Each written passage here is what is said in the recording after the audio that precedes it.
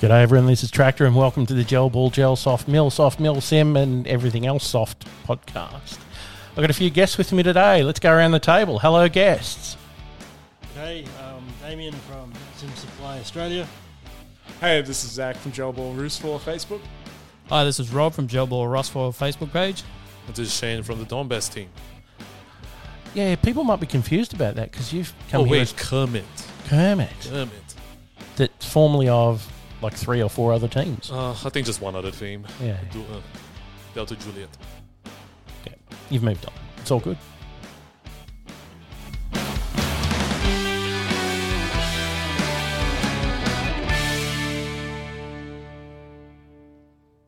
So, welcome to the podcast, guys. Thanks for coming. Thanks for having us. Yeah, thanks for having us, Tractor. Yeah, it's good. It's good. So, it's been a while since we've sat down and chatted in person about anything, really. Probably over a year.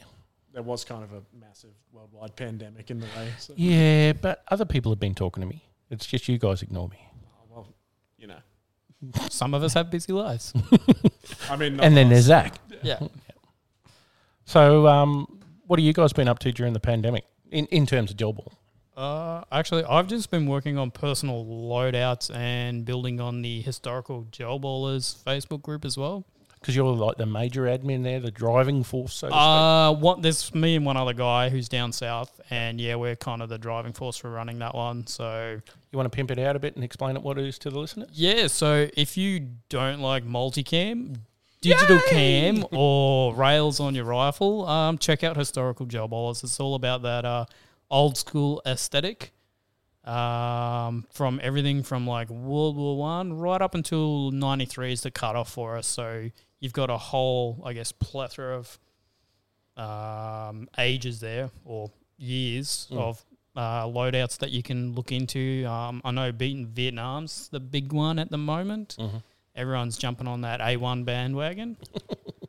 There's a few around now for change. Yeah. Yeah, exactly. So yeah, that's where I've been focusing on because you can't obviously go out and do too much. I think I've played Wake Hole twice this year, and that was last year, and that was it. Yep. Have you played anywhere else much? Once at Donnybrook, and then we did the Milsom K5 at Toowoomba as part of Donbass. Cool. What about you, Zach? What's your year of gel ball been? I'm talking a lot of shit on the gelball Discord page, to be honest. Yeah, well, anyone that knows Zach and Discord. Zactrons on Discord, you probably see my endless ranting about various things. Especially multicam. Especially multicam, and also how our team won, EP won. Oh, God. Oh. Damien, have you got anything to say about that? Like, you were there. I was there, but I wasn't there in any any side choosing capacity. And as a character, I suppose I got whacked pretty early on too. So I was going to say, Damien, just remember we kind of feed you a lot of money just quietly. Yeah, as our dealer. ever the diplomat I am. Yeah. So, for those of you that don't know what Milsim Supply Australia is, Damo is a purveyor of excellent level Milsim equipment, in my opinion. What do you want to say about it, Damien? Probably nothing. No, look, I'm a man of few words, and the words that I do say are generally all crap. But yeah, That's because you're artillery. Yeah, well, that's it. We're used to firing off a lot of crap, very inaccurately as well. But no, Milsim Supply, we just a seller of the higher echelon quality gear, I suppose, not your Wish and AliExpress kind of Chinese stuff. We do pride ourselves on better, more serviceable gear. Sim Supply Australia, we focus on the better quality gear, not your average, AliExpress and Wish type quality gear.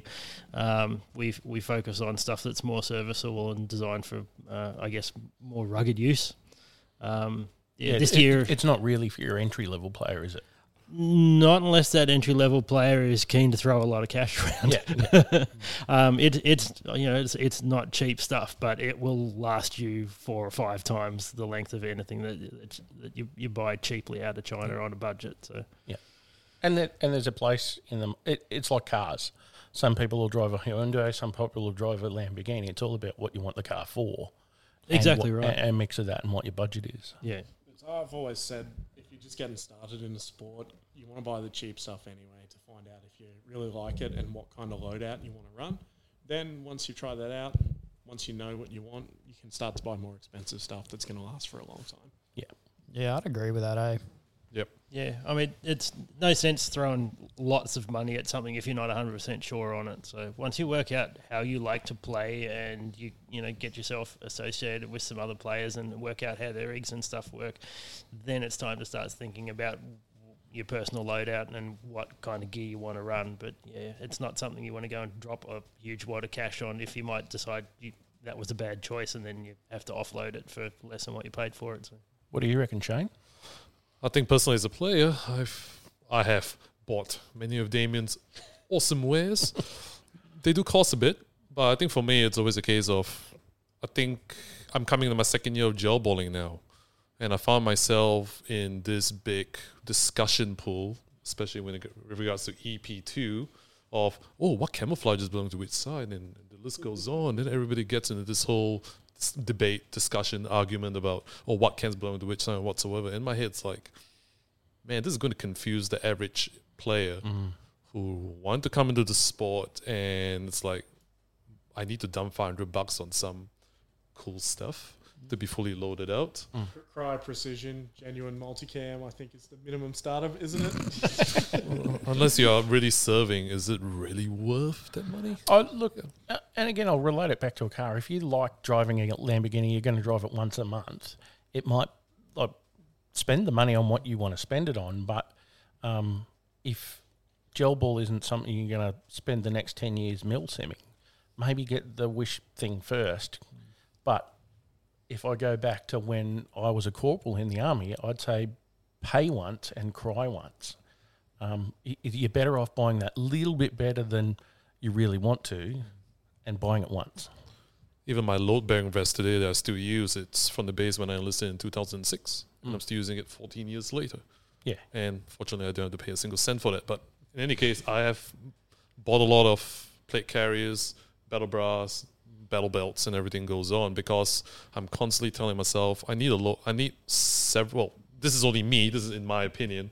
I have many loadouts for the many different situations I will find myself playing in gel ball, because I don't want my gel ball experience to be just one event and one field all the time. I want to be able to travel around, travel light in this wonderful 40-degree weather that we had at K5 and lots of climbing involved. Just get up that mountain. Fighting light was a blessing. Lightweight loadout, 20 kilos of water. Yeah. What do you guys think? I see that there is a resistance to used Australian military equipment from the 90s and noughties. Do you guys see that as players that people go, I'm not wearing that? Yeah. Even though it's a cheap and really quality option. 100%. Everyone wants to look like a Navy SEAL Special Forces Ranger taking out Bin Laden. And, you can get like cheap 90s web gear for next to nothing on the Facebook marketplace. And I think it's all about that image. And I think it's one of those things that is easily obtainable to buy that Wish stuff and multicam and look like that Navy SEAL Ranger and be done with it. There is another side though with Australian loadouts, so OzCam, DPCU, etc. There's a lot less danger that when you're dressed up in a crazy Russian outfit, sweating away, someone's going to try and think you're actually a Russian soldier and you're stealing their valor. I think a lot of people are hesitant to wear OzCam for that reason, because they don't know how it's going to be interpreted. And I've seen Facebook posts that have resulted in massive rants for 25 minutes because people have gone to the surplus store and bought an OzCam that still had insignia on it, for instance. Yeah, I think the issue there's more the insignia than anything else. And like I don't know about anyone else, but like I know a fair few veterans, and a lot of them don't care about the biscuit, don't care about rank, as long as you're not claiming to be something you're not. I even know guys, like I'm also into military reenacting, and I know guys down south who actually reenact the early part of the 2003 invasion of Iraq, and he does an Australian SAS impression, and clearly not obviously military, and he doesn't tell anyone that he's military. He's doing this to recreate a piece of history, because it is now almost history. And a lot of veterans, he said, are actually cool with it because he doesn't try and pretend to be something he's not, essentially. It goes back to the golden rule of gel ball, and it doesn't matter what field you're at. Don't be a dick. Yeah, that's it. If you're not a dick about what you're doing, no one's going to have a crack at you 99% of the time anyway. Yeah, exactly. And then don't post on Facebook as well. And don't be Zach. I think it's a lot of negative cadet undertones, maybe. You reckon it's from that? I think it is. Yep. Because I think I always get this weird reactions from people when they see a player on the field wearing cadet uniform. Or probably Or ex-servicemen. something ex-cadet stuff. Yeah. I think so. Because we have quite a few Army, Air Force and non-government cadets that play here, and I haven't had anyone have a crack at them in their uniform that I've known of. What do you guys think? Nothing that I've ever seen. Yeah. I guess from an ex-service perspective of my own, I wear so many other different types of cams, and I prefer to do that. I don't like wearing what I used to wear as a job in what is now, I guess, a hobby for myself. I prefer to stay as far away from it as I can. And you've got that thing that happened in front of the canteen that day. Yeah. Stab. Yeah, you did stab me well and truly. No, I was dressed in Russian gear at the time and just happened to come off the field and was there was a Russian gentleman and his family, and he looked at what I was wearing and immediately started having a conversation in Russian with me. And I just had to say, look, I understand what I look like, but I didn't understand a single word you said. I'm literally emulating the uniform, and that is as far as it goes. And we had a good 30-minute conversation, thankfully in English, thereafter, just talking about it and relating experiences and stuff. And that was actually quite a good conversation that we had. But people do tend to take a lot of what you wear at face value if they're not familiar with you or your background or anything that you're associated with. So is it the ex-military people that tend to have the problem, or is it random people that are upset on behalf of the military? I think it's random people. Random. I've found it's a combination of both, and it really depends on the service that the person has done. And I'm generalizing, which I do apologize for, but I've had a few arguments crop up on the historical page because someone has claimed their service and that's their knowledge, and they kind of just ram it down people's faces. And when you really look into that individual and their service time, you kind of think, oh, well, you didn't do much and you're trying to claim to be something more than you are, and it just gets out of control. The one that highlighted it for me recently was a post on your page. Guy talking about 1st Armoured Regiment, Vietnam era, and he was looking for advice.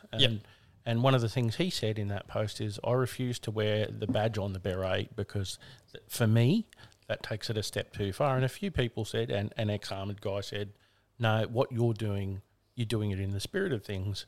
And a few people were being the guys that have just got out of the army and they're nitpicking, oh, your beret should be blah, blah, blah, instead of going, oh, can I help you with your beret? Yeah, I'm one of these people, like, again, my background comes from World War II reenacting, and to me it's like, if you're going to do that sort of thing, get the uniform right, put the badge on, bash it right, look 110% Mickey Mouse, because you're trying to replicate that uniform, and that's from a conflict that is still today very controversial, and you want to do your best to make it look right. So that's, to me, that's what you should be aiming to do. And like even myself, like I run my Vietnam rig, I wear a 101st Airborne divisional patch. I wear US Army name tape and all the rest of it, because that's how the uniform was and that's how it's issued and that's how you wear it. That to me is like the ultimate respect, and not doing it that way is the ultimate disrespect. Sort of a paying lip service. Yeah, exactly. What is it? I can't think of it now. But emulation is the ultimate form of flattery. That's right. Yep. Or impersonation, I think. Do you think it's cultural to Australia, Shane? Like, if you were back in Singapore, what would this be happening there if gel ball was a thing? I think if it were a thing, I would think it may happen. I don't think in Singapore there's not much of a reenactment community, but you do have a lot of cosplayers, and I suppose that could easily come across into real military LARPing. That would happen. that will happen. I often describe what we're doing as tactical cosplays. At the end of the day, I came from a cosplay world after the military. Damien's had his toes in the water in cosplay. So I can draw a lot of parallels there, and a lot of people get upset with that. And I'm like, well, you're wearing a costume and you're playing a game, cosplay. I think the tactical cosplay side of things is where the difference between the reenactment side that Rob comes from occurs most, because with tactical cosplay, it's more about building an impression of something you've got in your mind and want to look like, rather than something that necessarily specifically historically existed. And you're much more balancing. You want it to look a particular way, but you want it to be fairly cheap enough to build, and you want it to be practical to use for games.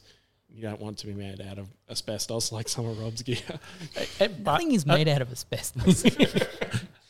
I'll leave that one.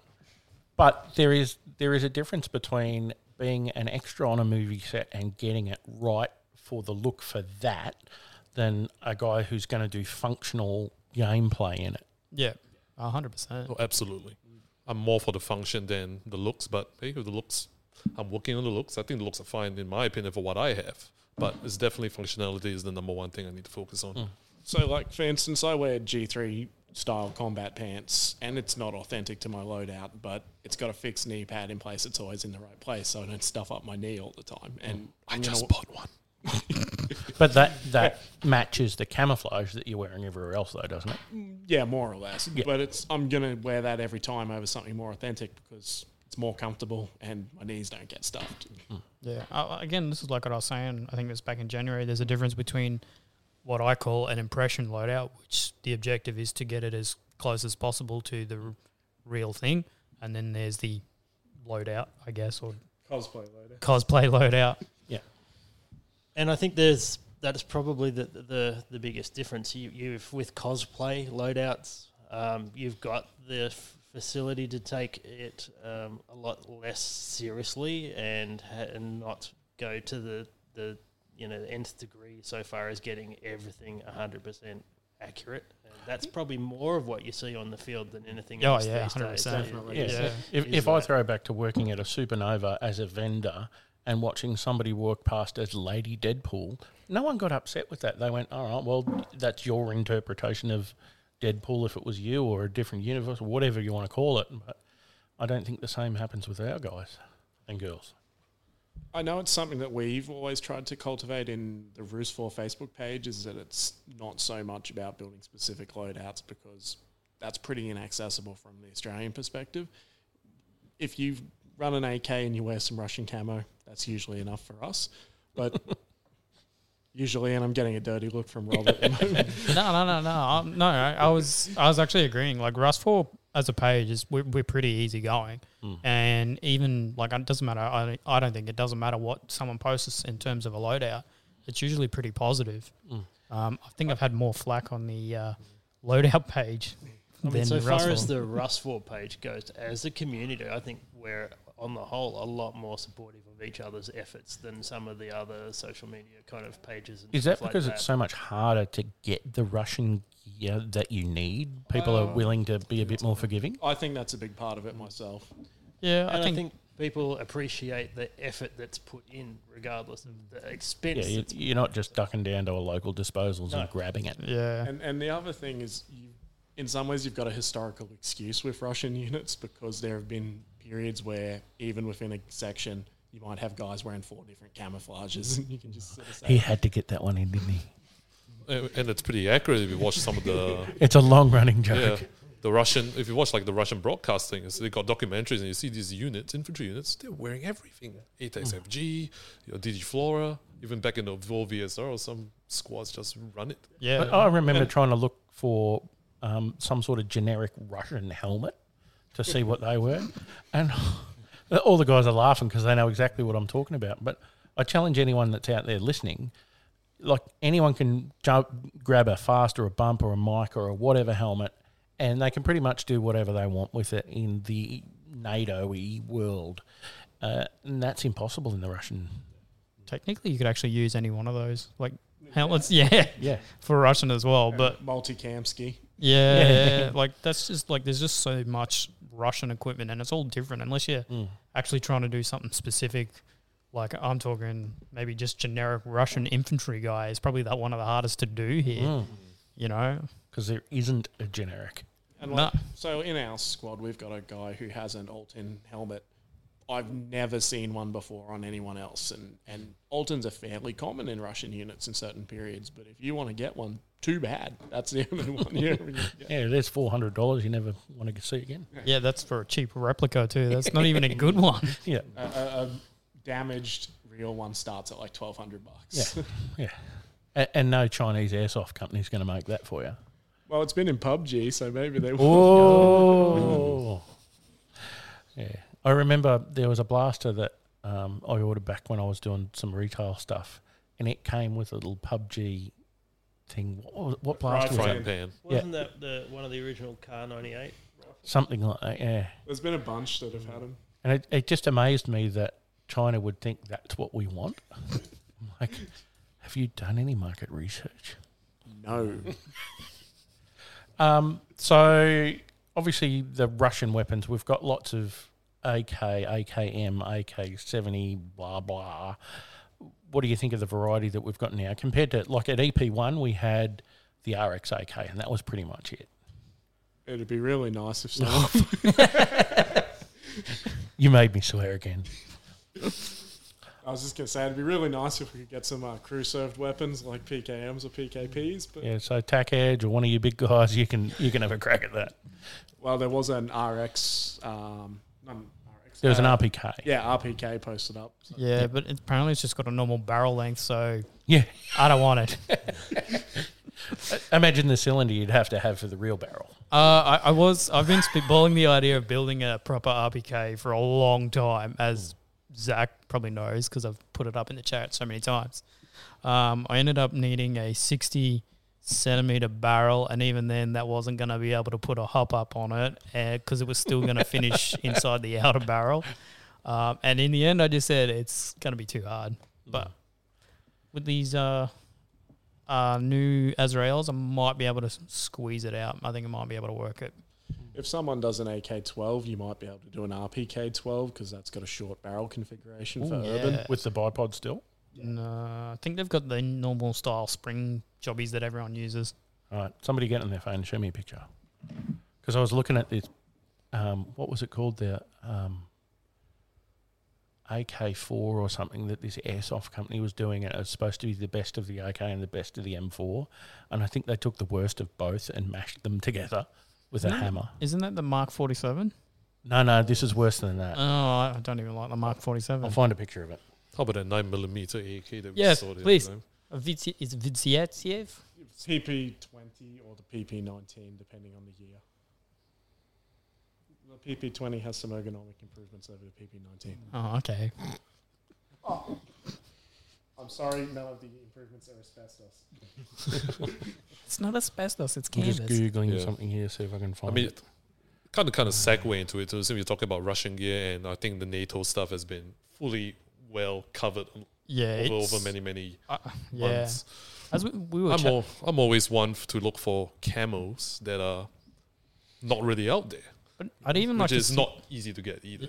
Yeah, I'd even like to see like more full length rifle, like battle rifles, like M16s in A4, well, we've got them now, A1, A4 and A1, A2 variants, or at least the upper receivers for sale would be nice. They're coming. Yeah, so it's Christmas. Yeah, about then. Oh, SLR. Oh, yeah. yeah, everyone wants an SLR. If you could just buy that so everyone on the historical page will shut up would be really nice. Have you not seen the photos? Yeah, I keep posting them for you. Yeah. Yeah, but that doesn't help us Repost. now. Yeah. The problem I've had is somebody's now gone to that person and said, "Oh, can we get an L2A1 as well with the magazines and the bipods and I'm like, yeah. Can we get a little this is not Forgotten Weapons. Did you ask for the SAS variant with the 203 underneath as bitch. well? With the short barrel and the extra handle.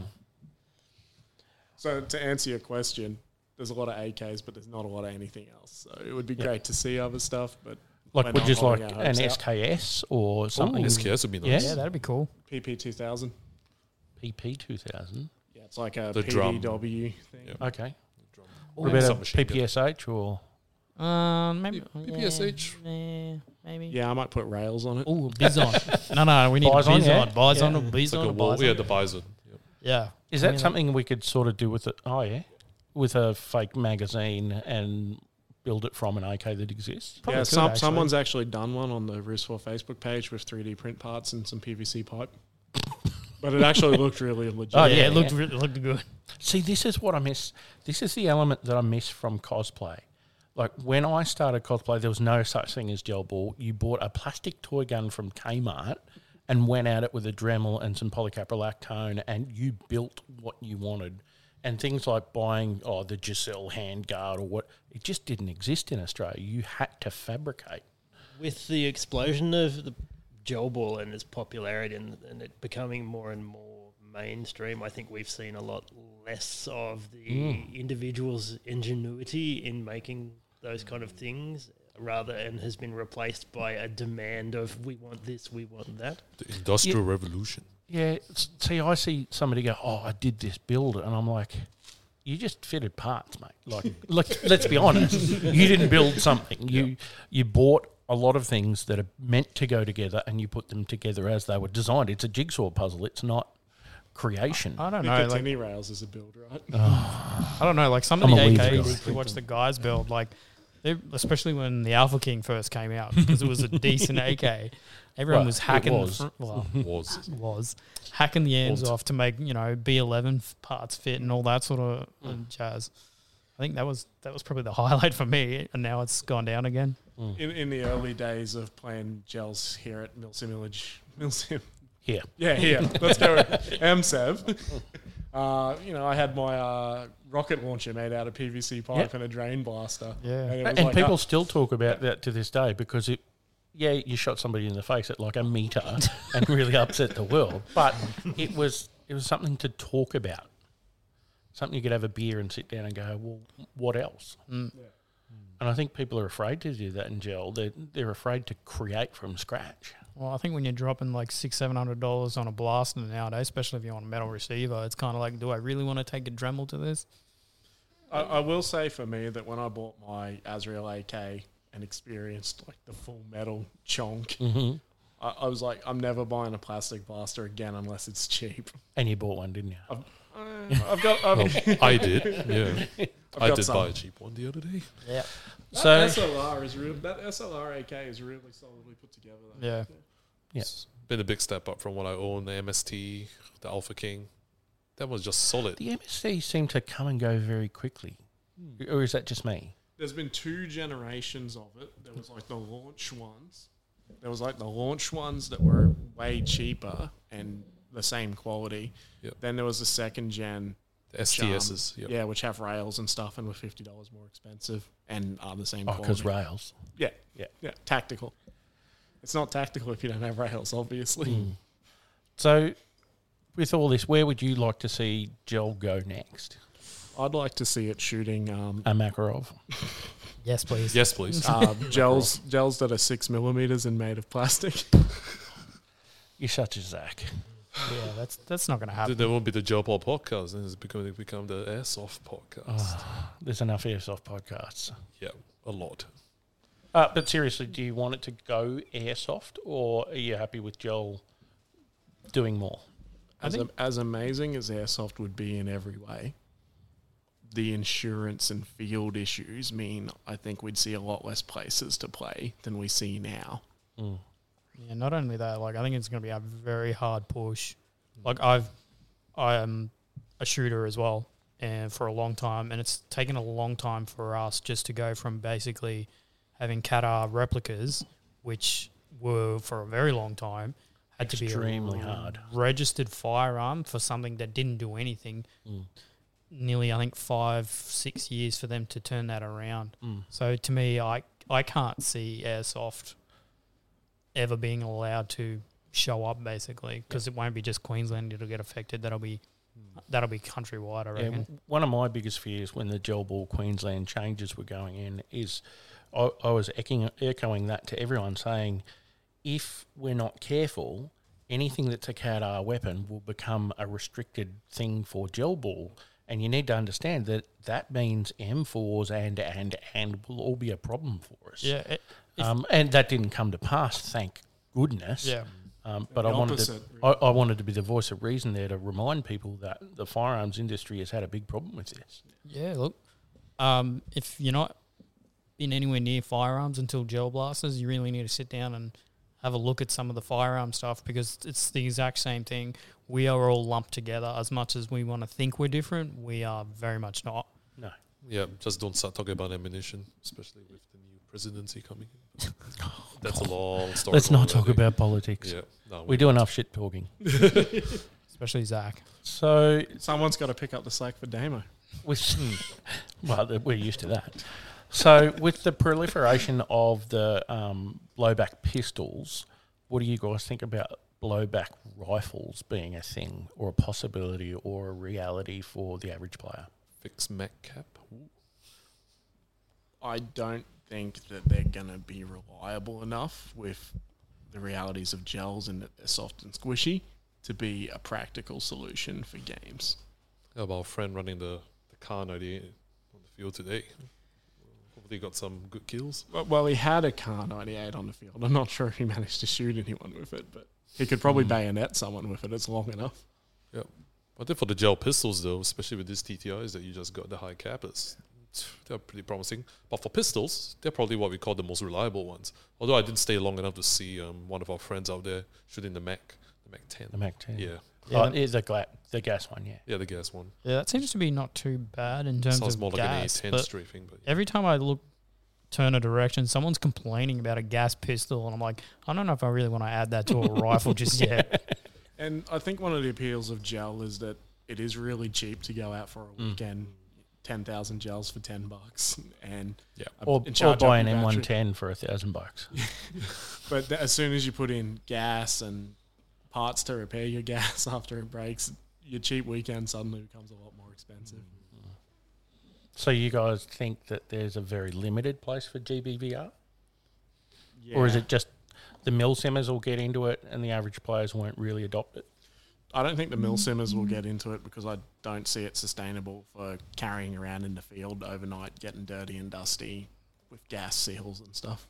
Yeah, probably be all right for like pickup games, but that'd be about it at this stage I anyway. don't think that the market in Australia has got to the point where it is wide enough to support gas blasted development for very long. Gas is an extremely cool toy, but it's not a practical field device. Is the Lee Enfield evidence of that or evidence against that? That Car 98, I haven't had experience with the Lee Enfield, but the Car 98 was better. Like, it's reliable and it shoots well, but it's still ejecting a shell that you then have to pick up. And that's the one thing the Lee Enfield doesn't do. There's no shell eject. But it starts at 450 FPS. Just And need more it's not 40 accurate mils. either, so accuracy is always going to be the thing. If we can't do range, we need to do accuracy. So 285. Do you remember those days? Steve Gamble. You listening, Steve? You used to say that you could never get a gel to go past 285 and be accurate. Well, that's the thing. I remember when the field started here and we were shooting Melkies, and the accuracy, even when Armortex first came out, the improvement to the gameplay was amazing. It went from being you fire half a mag at someone 5 meters away to you fire 10 gels at someone 5 meters away. And now that there's AKs and stuff which are even better, you can usually hit someone fairly close with a burst. And that's pretty playable and results in pretty good gameplay. And I'm happy with that most of the time, unless there's wind. Does that suit you guys for milsim and milsoft as well? Or do you get like the whole, my mag's got 1,000 rounds in it, like a movie mag? Does that affect your gameplay? well, I think that has been solved with just limited issue of gels at the start of a milsim anyway. Yeah, I think Toowoomba really nailed it. Like, there's not enough. Well, last time I played at K5, I was only able to fill about, I think, 2.5 of my Alpha King mags. Now, that's not a whole lot of ammo when you think about it, and you can't just obviously go hosing down everything because it's not going to last very long. And if you run out of your ammo, you can't just walk back to your speed loader and fill it back up. Yeah. You have to conserve that ammo, and that works really well at the mill sims we've been to. If you think back to EP1, how did you feel about it then? Has your position changed on limited gels?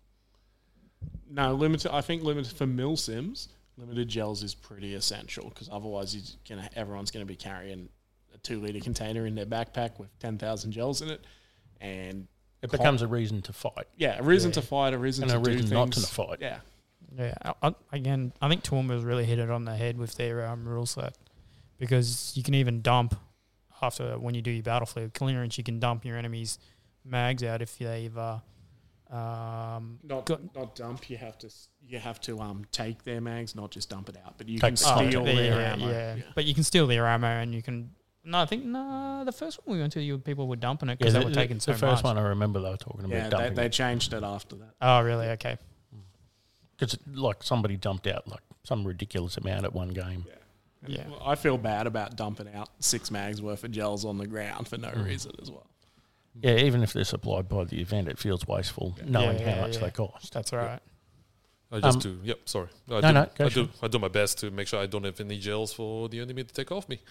And I was actually pretty happy after K5 because I used all my gels. I just forced myself to get into contact situations and use all my gels. Constantly fought. Constantly had to do flanking maneuvers with the Op 4 guys. I mean, it was an enjoyable last day.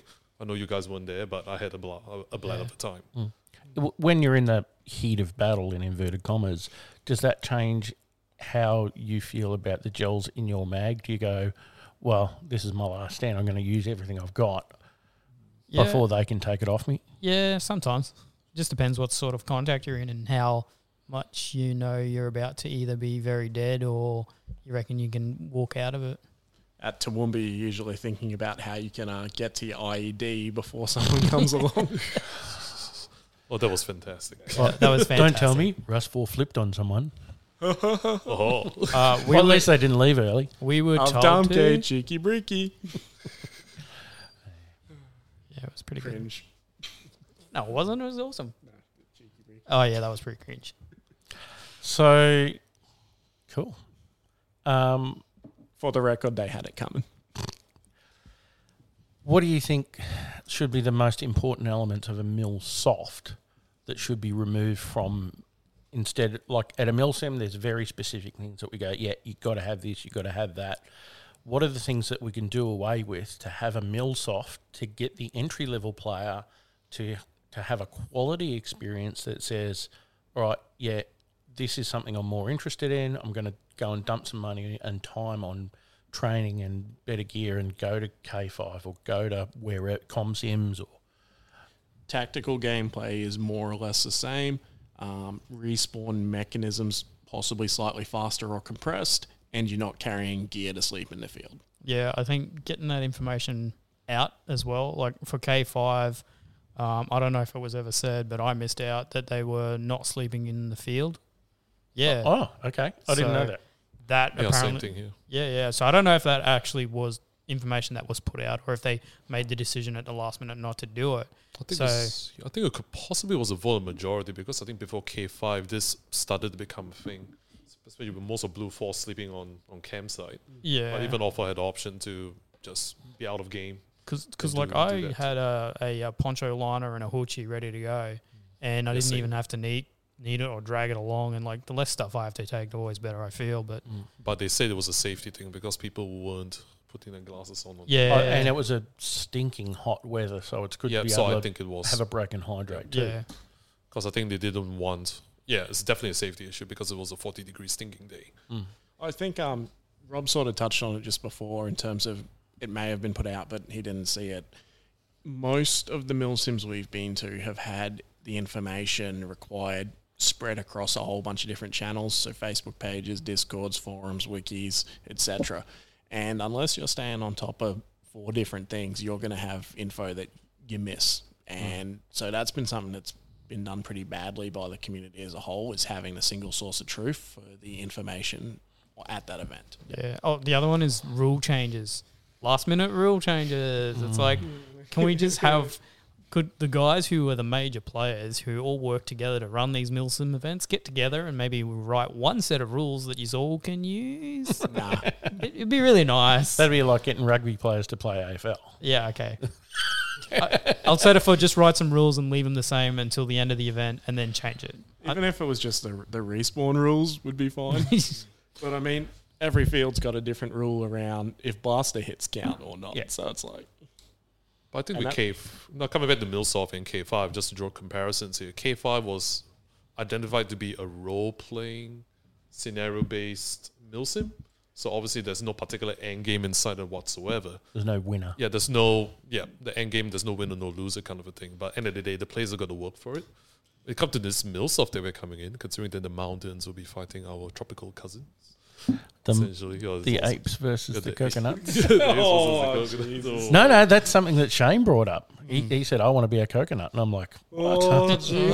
Hey, I'm It's digging. 'cause have you I'm not digging seen the patch. flags? Yeah, I'm digging the patch. I said it was Africa core, and he's like, no, that's a coconut tree. Rob will be part of the Africa.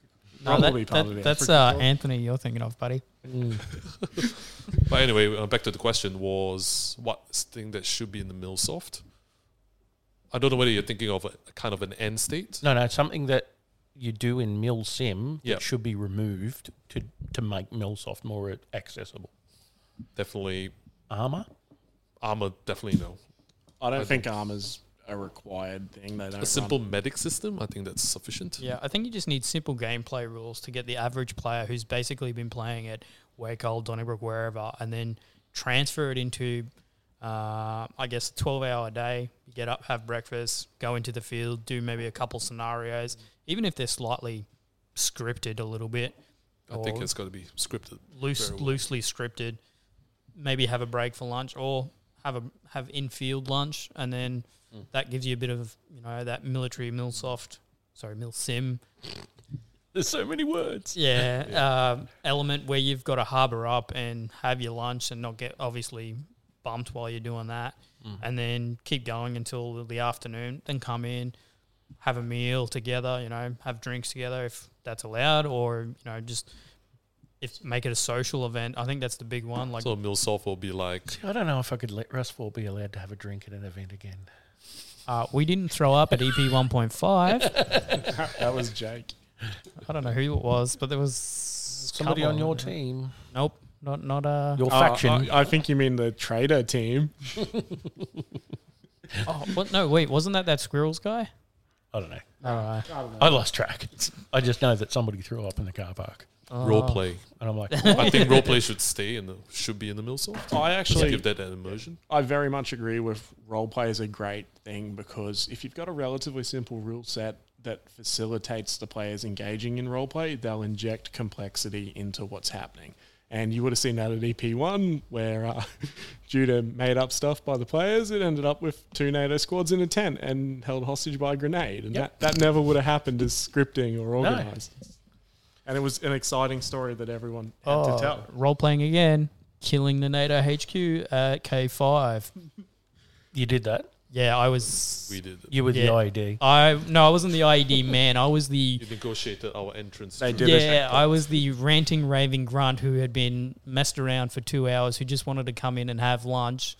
Or I don't have the Yeah. freaking password. Just fucking let me in. That is literally what happened, and we were let in, and because of that, we ended up blowing the crap out of their HQ. They did a Chewbacca. They had a hostage in undone handcuffs, and they walked him into the basin, and the hostage had an He was IED on as- it. I think he was as See, tall to you be- should have done the Thor thing and go, let's get help. Quick, he's hurt. Ah! Yeah, it was actually a really good kill. I call it the murder-suicide pact.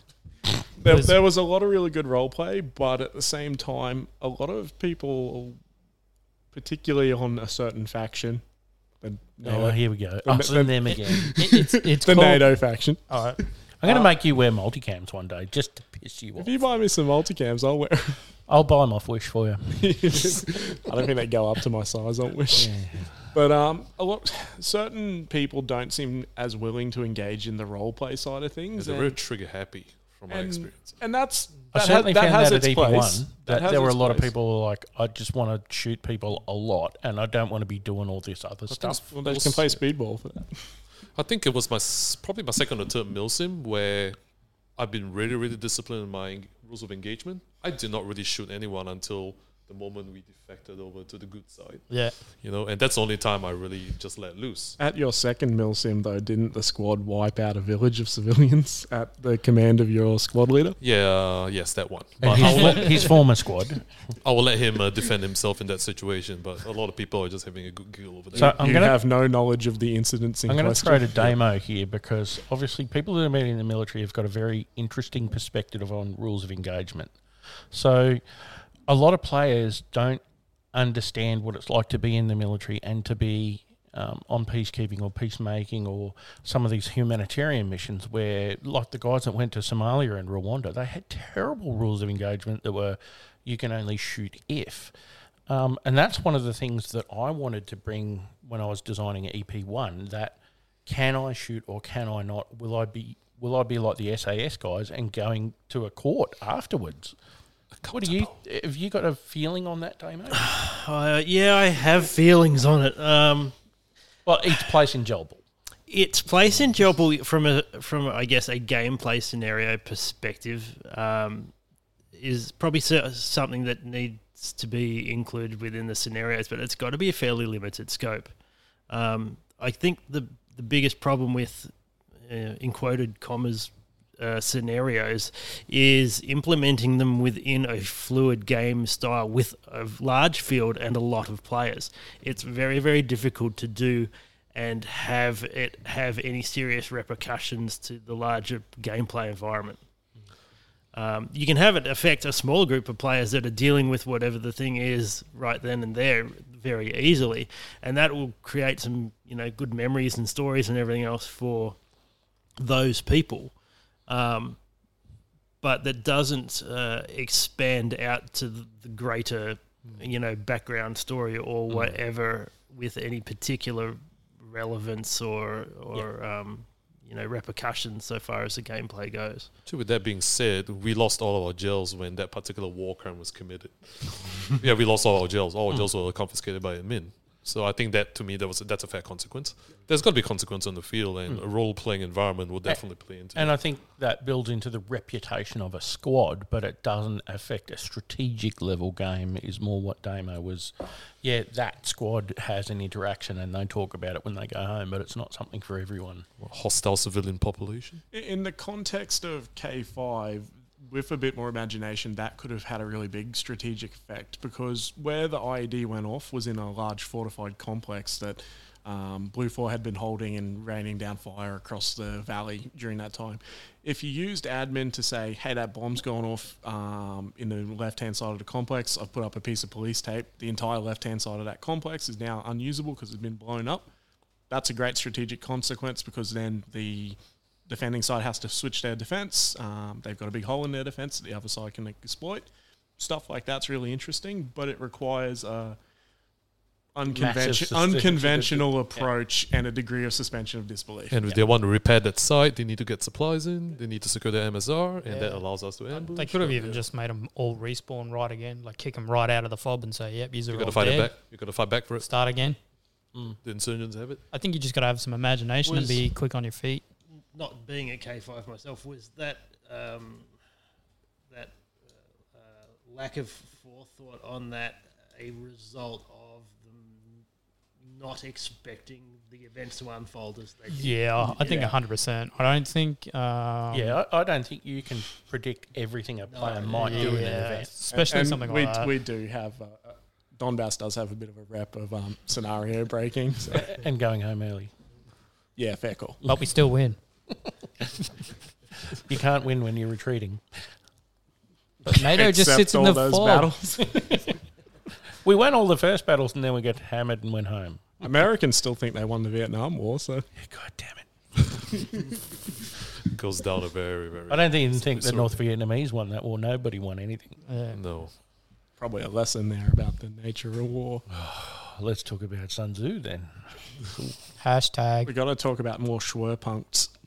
More what? Schwerpunkt means center of mass as defined by Karl von Clausewitz. Oh, Nerd. Let's talk about Hermann Goering and no. No, we're not doing that. Ich bin Einhand. Maybe if we do a historic gelballers podcast, we can talk about that with Rob or something. Oh, that if would, you want. Or somebody that's really dry and uninteresting. like me. I Yeah, can find yeah. someone like that. Yeah. But can- In the Can we all agree that a MillSoft needs to be simple enough? It is an entry level. It is definitely an entry level event that you want to feed into. Obviously, a lot of other MillSim events that happen across Queensland. I think that's it. Just have like simple General. rules, simple gameplay, something that anyone can rock up to, and then just basically be like, hey, these guys are doing Russian stuff. That's kind of cool. I like AKs. I might hang out with them. Ooh, how's the one-page rule contest coming along? I've got 3 entrants in the one-page rule, and ironically, they are very, very different approaches to a rule set, which I find really good because it makes me go, all right, well, this part of the community really values this in their play. This part thinks this is important. And obviously, when you're sitting in a room with a couple other guys trying to write the rules and go, oh, well, what does people think out there? It's easy to make assumptions about that, and they make an ass of you and me. So I've heard you say in the past, I forgot where I was going, so disregard. What's that? You want to retreat and go There's the home? flow charts. Microsoft Visio. You still use IBM? You're showing your age there with that reference tractor. Yeah, I lived through Y2K, remember? Half the audience is like, what? Y2 what? Hey, I was 100%. alive. Yeah, all of us would. I'd already been deployed once when Y2K happened. Oh, that would be a Timor trip then, wouldn't it? Yeah. One of the first ones. Yeah. Oh, yeah. I did Spitfire, Warden, Tanager, the whole shebang. It was good. The armour was awesome. Let's talk about Molly. Oh, Molly. that was the first exposure to Molly. Was Oh, when we yeah. got to Timor the first time because we got all this American body armour, and it was basically a plate carrier that was just the plates. It was like a real fast, and we had to wear that over the top of the webbing we had at the time. We had to wear this, we had to wear that, and it was terrible. And it was all woodland camo X, like I don't know where they got it from, Bosnia or something. But it was terrible, and nobody wanted to wear it. Just wait.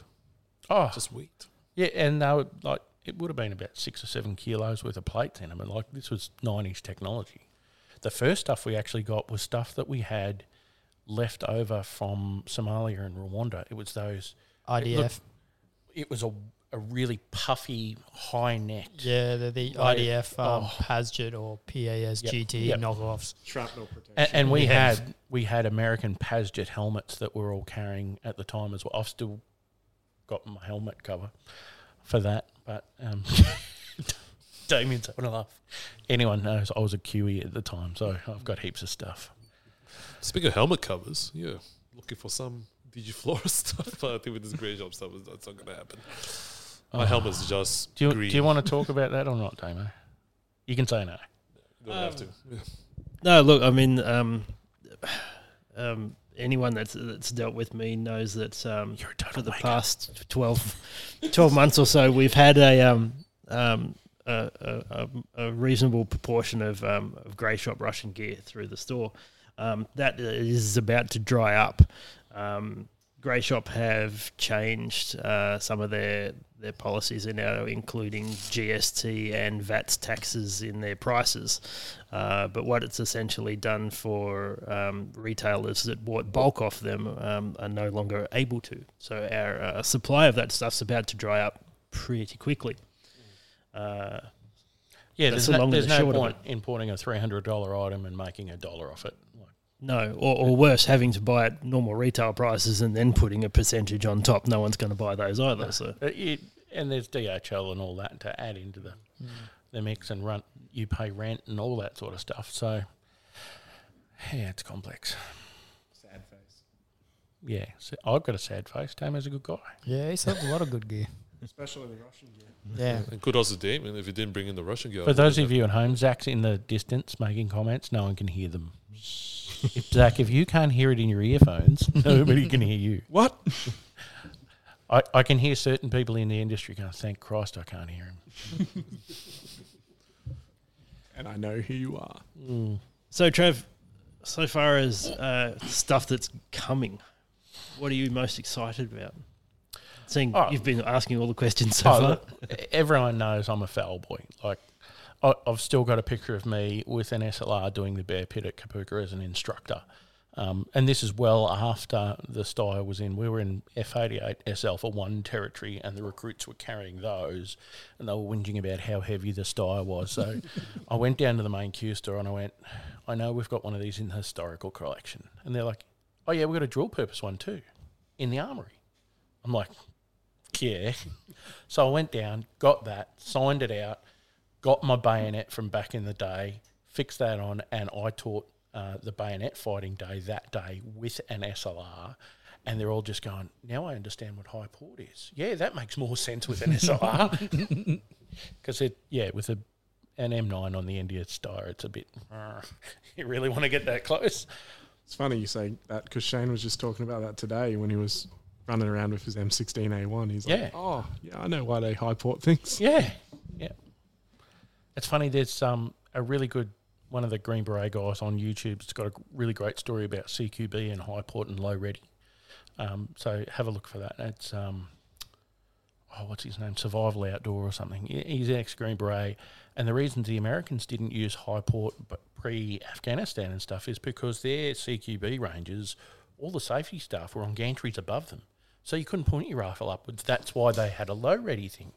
And I just found it amusing that their doctrine was because of a peacetime safety measure, not because of the practicality of what they were doing in combat. And I remember seeing that so much in... You hearing me here at Damo? You do these things in peacetime and you train for this thing and you're going, yeah, but we need to train this way because that's... Yeah, but we can't. And it was just so frustrating. It's muzzle awareness in general, isn't it? Try not to pack your friend in front of you. I think over the next few years, it'll be very interesting to see what training doctrine changes for some of our special operators and so forth. One of the things I found recently, there's a guy that plays here, is current serving senior NCO, and he was talking about how uncomfortable he was with people carrying their Steyr at the high port. They carry it at 45 degrees at the range. That's really unsafe. And I said, when I was a recruit in 94, that's how you held your Steyr during weapons list. You didn't hold it parallel to the ground. And he went, what? I said, that came out about 98, 99, this parallel to the ground thing that became a real, you've got to do this, like walk around like a Dalek almost, and you're pointing your rifle at everyone, whereas in the past you held it at 45 degrees. And he's like, oh yeah, I suppose I never... And that's that doctrinal thing that is a massive circle in the military, that you see something that works peacetime, or we need to piss that off, and then you go back to war and go, oh, that doesn't really work. Let's try this thing we did 10 years ago. I guess the funny thing about peacetime safety versus wartime safety, the two things don't hold hands. There's very different approaches for the term that we used to use was force preservation. The OHS in Civvy world, force preservation, you don't want to kill people in combat doing stuff. You still do things safely. And I think it was Air Marshal Binskin that said it to me one day when I was at a briefing. He said, we don't do unsafe things. We do dangerous things, but we do them safely. Flying a jet aircraft at Mach 2, that is a dangerous thing to do, but we can do that safely. And that's how our culture should be in the military. And we lost that in the 90s. So, Tractor, just back to your earlier question about the difference between a mil soft and a mil sim. Mm-hmm. For me, the number one thing that makes a mil soft/sim event fun is when you see the enemy, you don't necessarily engage them straight away. You decide if you're going to maneuver, you decide if you're going to hide, you decide if you're going to retreat. You might talk on your radio, all that kind of stuff. And, I can come to a day game and run around and pull the trigger all I want and get trigger time, but I can't get that hiding, maneuvering, flanking, anticipation. Yeah, gameplay at a day game. And for me, that's why I go to a milsim, so I can experience some of that. Further to what Zach just said, the first time that I actually ever played with Zach was at EP 1.5 when he was the faction commander, the rusfor commander for that group, and I was essentially just his shadow. But he spent a lot of the time on the radio and checking his map and everything else. and manoeuvring squads and trying to get people into right positions and stuff like that. And I guess as somewhat of an observer, actually just enjoyed watching him try and get all of that stuff done. From a commander's perspective, that's a really big challenge to be able to manoeuvre forces in the field properly and have that actually work out once contact's been started. Yeah, it's something that we talked about a lot before picking the faction commanders for the two factions is that something that person has the people skills to pull off? It's not about can they navigate, can they find somebody in their group of people and go, you're good at that, do that for me. It's not could they get on a radio themselves, could they find themselves a SIG that could do that? Sadly, the best they were able to find was me. So, do you think that we should have a player faction leader in a mill soft, or do we need to have that as a directing person? I think you can use a player, but they definitely need some experience, I think. Yeah, a player's got, and Zach can talk to this now because he's had a crack at it. And I don't think it's something that you really enjoyed doing again. and then I ended up doing it at a Toowoomba one a bit later, and after that, never again. Yeah. Look, it's not for everyone. It's a very different way of playing the game. It's trying to be very cerebral and strategic and predict what patterns will chess happen. player, basically. Yeah. And that's not what everyone picks up an M4 to do. Yeah, I think it might be good if you had maybe an we had for EP145, ex-serviceman there to just maybe push you in the right direction, or just say, hey, what are you trying to do here? Maybe you should try and do this and that. Keep the flow of the games happening as well. If the gameplay type that you've decided on is a simpler one, so if you've got domination or something where the teams know what they've got to do and they know how they've got to win, it's probably less necessary to have admin control over that position. If you're playing for something more abstract, like go into town, conduct patrols, blah, blah, blah, find the insurgents, you probably need admin control over that position just to drive your sort of scenario side of things. Yeah, if I said deny access to this grid square, that would need much more coordination than go to that grid square and kill everyone. Yeah. So at 1.5 we tried something very different, and I don't know how Toowoomba does all that, but we had the platoon sergeant that was an admin person and a player as the leader. What do you guys got any feedback on that? Is that something we should do in Mill Soft? I think that worked. I don't know, Zach and Damien can disagree Zach's with probably me. better want to answer this one. It worked really well. I'm just not sure it's necessary for Mill Soft. Yeah. I think definitely more directing stuff led. As more of a rifleman, Rob, though, what did you see of the platoon sergeant when you were just that guy on a gun? Oh, hardly saw him. Actually, I hardly saw Zach as well. They were always in a truck or far away, and we were on top of a hill reconning things and spotting the enemy. And so you don't see him. All you hear on the radio is go to grid reference, blah blah blah, or engage, blah blah blah. You just don't see anything, hear any of it.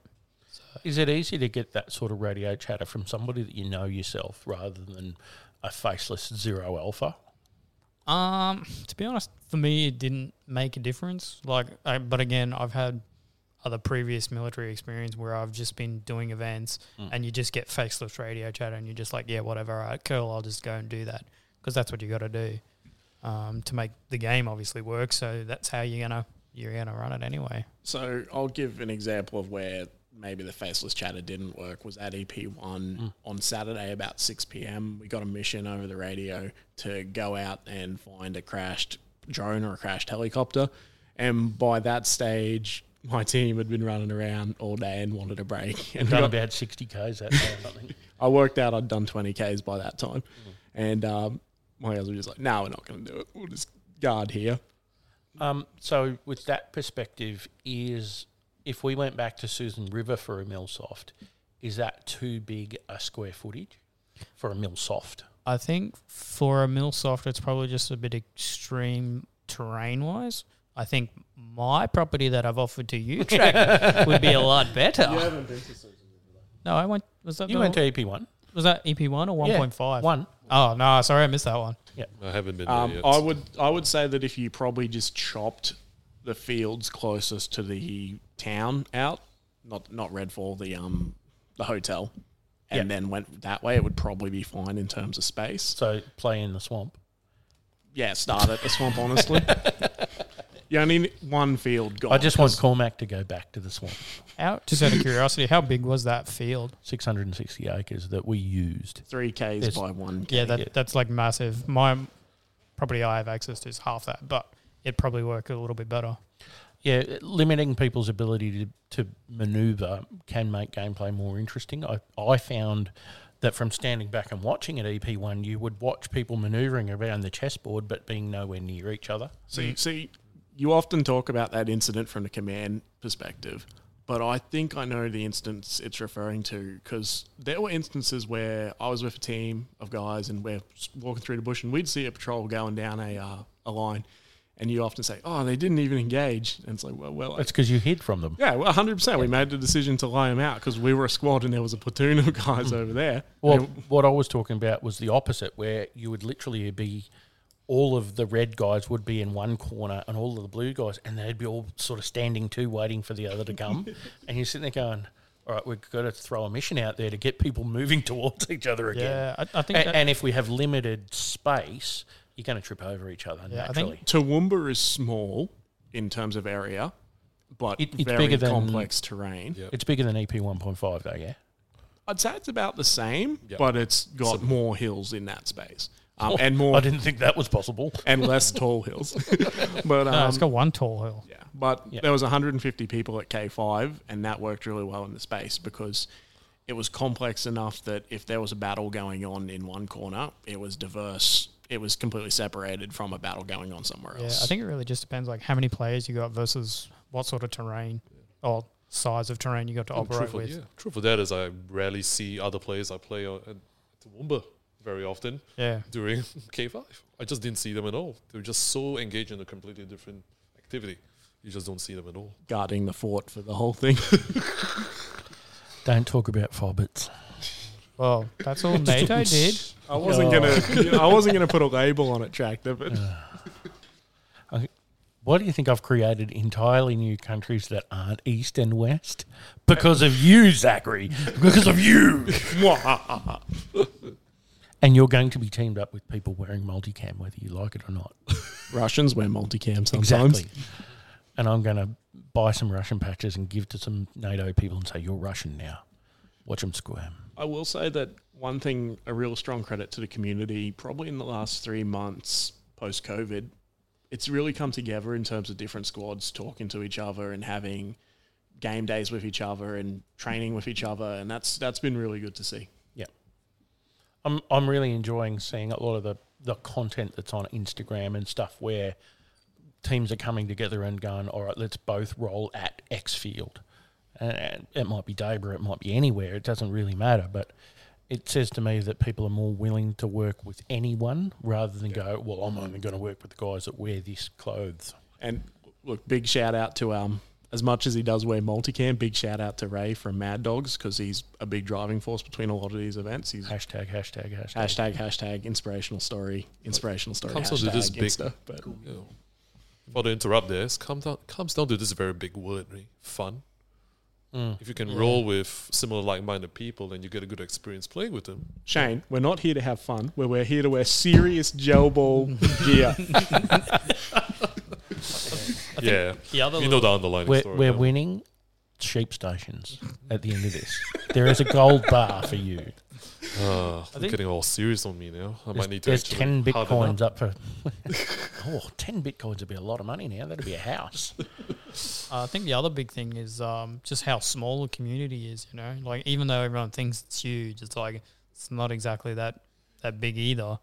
So you have to learn to play with other teams, and especially other Milsim teams, because there doesn't seem to be that many Milsim teams. I think if I had one wish for this being a new year, would be for to have more teams come from more places. I feel very much so for the SA guys and the predicament there, and I would love for them to be able to actually travel up and Yeah. We were due to have some come to K5, but unfortunately with the Corona stuff that came, When they they were weren't that able to make it. breakout, Some of our Russian brothers from down south, which we pour out a bottle of vodka for. And I'm going to put a shout out. Anyone that's in South Australia that's going through this stuff, that wants to be on the podcast and talk about it from your perspective. Obviously, I don't live in South Australia anymore. I did years ago, and I know some of you guys down there. We can do a Zoom and add you into the podcast. I'd love to talk to you about it so we can spread whatever it is you need done. I want to help. But also, if anyone down in SA has any AKs they need to safely have stowed and looked after in a new home, the rusfor team is happy to take them off your hands. Yeah, for free. Yeah. Permanent loan until... We'll pay shipping. Oh, you're so generous. That's what your wife says too. Not just mine. I don't have a wife, so I'm good. Damien's only laughing because I know his wife too. So with the MilSim team stuff, do you think it's really important for the serious, inverted commas, MilSim teams to play at normal game days, even if they roll as a team, to get the inculcation, to show what they are to the general player? Donbass almost never is able to roll together at day games because we all live pretty geographically dispersed. So there's only ever 2 or 3 of us at a game, and we just talk to people and show off our gear. That's mostly it. Contrast that to some other squads where they've got 10 people rocking up in matching uniforms, and that's pretty impressive to see every time. And it's a lot of dedication from them. So it can... So in answer to your question, it doesn't matter either way. Like some squads do it the low key way, some squads do it that high key way. Yeah, I'd agree. Like, I don't think there's ever really a time that you don't sort of see any milsimmers at, I guess, guys who play milsim at any sort of field. Sorry, play milsim and then play at fields all the time. Like, I don't know how many guys, patch mad dog dudes are around, but you see them everywhere, and they're a milsim team as well. It is always an interesting feel, though, when you go to like a speedball field and you're wearing all your Russian milsim gear with 700 pouches and stuff. Yeah. Serious milsim teams coming to play day games. I think it really... I don't know why. I don't know. I'm just trying to put my player head back in here. You've rolled in the various teams you've been in at normal games and played everywhere you can play. So it's definitely a social thing for me, if I have to be completely honest. Yes, I do enjoy my games. I mean, have good ones, have bad ones. I think all of us have had that. Speedballers it's going to become a whole speedballer versus milsim is kind of a chat again, and I am watching my words here very carefully too. You know what I'd like to see? I'd like to see a speedball versus milsim team event at hardcore. Yeah, I'd be up for that. Because I think the two different strategies of play, it would be hard for each team to expect the other to do what they're doing and go, all right, well, they don't play the way we do, so what tactics do we need? Because speedball has its own tactics. Running. Yeah, what more running? Yeah, they call it speedball for a reason. We don't do that running thing. I run to the toilet. I run my car to get the aircon running. Yeah, I do some kind of running, but yeah, but you're like Eddie Izzard did like 30 marathons in 30 days. I won't go too far. I do enough running to be happy. Yeah, he only did 29. Yeah. All right, so on that same vein, what are the ways we as a community of milsimmers can encourage people that have never milsimmed, that are on the fence and going, I'd really like to, but it seems a bit, what can we do at day games to get them over that edge? Or anywhere else in the community? I don't think you can really do it with a day game unless the day game was to run sort of like all day and have like a pretty solid scenario that would last the better part of the day. And then you can kind of incorporate that milsim style of play, like I was saying before, like patrolling and all that sort of jazz, eating in the field and that sort of thing. And maybe if you have like 4 or 5, 6 milsim teams, and then taking on guys who maybe haven't played before and would like to give it a go, and then that way they can dip their toe in it, be part of a team, and they can either follow through with that team or maybe join another team for another sort of milsoft event. I think K5 Toowoomba sort of does that side of things well in terms of you've got your experienced squads and pick up some other players on the day. But in terms of designing a MilSim or MilSoft event that is accessible for new players and encourages them to get into it, and I can see from your look track that you already know what I'm going to say, is that the rules around gear and camouflage and loadouts can't be too restrictive. It needs to have something that's accessible for low-cost options that also makes them feel like they're part of the team and not a leper in a... Yeah, not just that pickup squad guy. That's right. Yeah, that's probably a better approach to it. Like, Faction colours. yeah, It's already in. The old red and blue or the browns and greens. well, that's a lot of airsoft events do. They still run. That's what we used to do in laser. Yeah. Yeah, soft run green and tan a lot. So how, like thinking much longer term now, 10 years, 15 years, how do we recruit kids into MilSim? Tanks. They've got that GSA. Tanks you can ride. It's called Tank Ride, isn't it? Come on. An IFV is not a tank tractor. Yeah, if it's got a wheels, it's not a tank. I mean, to be very honest, it's a very unique kind of experience that we all are playing here together. And it's how do you? I think it's definitely got to come from a marketing point of view as well. It's how do you sell it that it basically says fun. Embrace the suck. It's 2 a.m. It's great. Airsoft MilSim has great advertisers in the form of YouTube channels like Jet Desert Fox and Airsoft Alphons going out and creating... And Swamp Sniper. And Swamp Sniper, going out and creating great MilSim footage every time. Unfortunately, the range of gels makes that a bit harder to create that kind of footage, and we don't really have that type of YouTube mascot for gelball, and I don't think we will for a long time, and that's understandable. I think we've got a few guys that are having a pretty good crack at it for what we can achieve in Australia. There's definitely good YouTubers for gelball. Yeah, it's just not the same level of ubiquity. I do believe Trent is trying to do something with that, which is good to see. Yep. And we've got definitely great Instagram material coming from various players. Hashtag.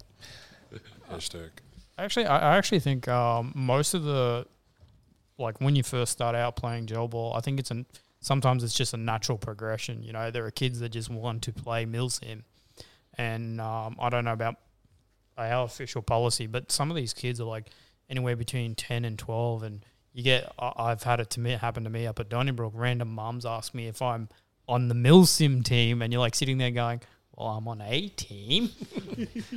And I'm not sure I want to be comfortable with watching your child over the course of a weekend, but that's sort of the natural thing that will happen anyway. Like we used to get it. We get it all the time with reenacting. So I imagine it'll just be the same with gel ball.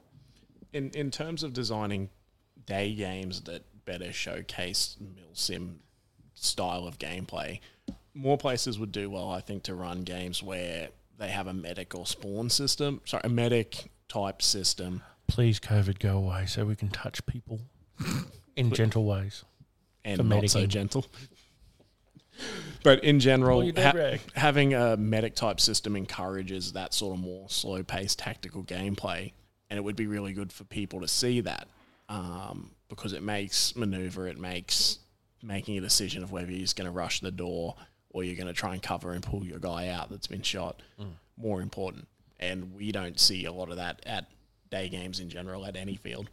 A lot of people instantly, when they think MilSim, they think it has to be in the bush, it has to be in the jungle.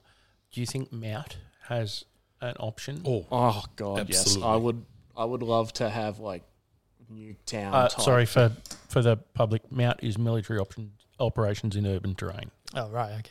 I'd love to have a type of event that was at Nuketown, for instance, and it had various civilians going about doing their stuff, and then NATO patrols coming into the town and doing their stuff, and role play around that. It would be probably the most amazing event because you'd have heaps of... Hey, Brant.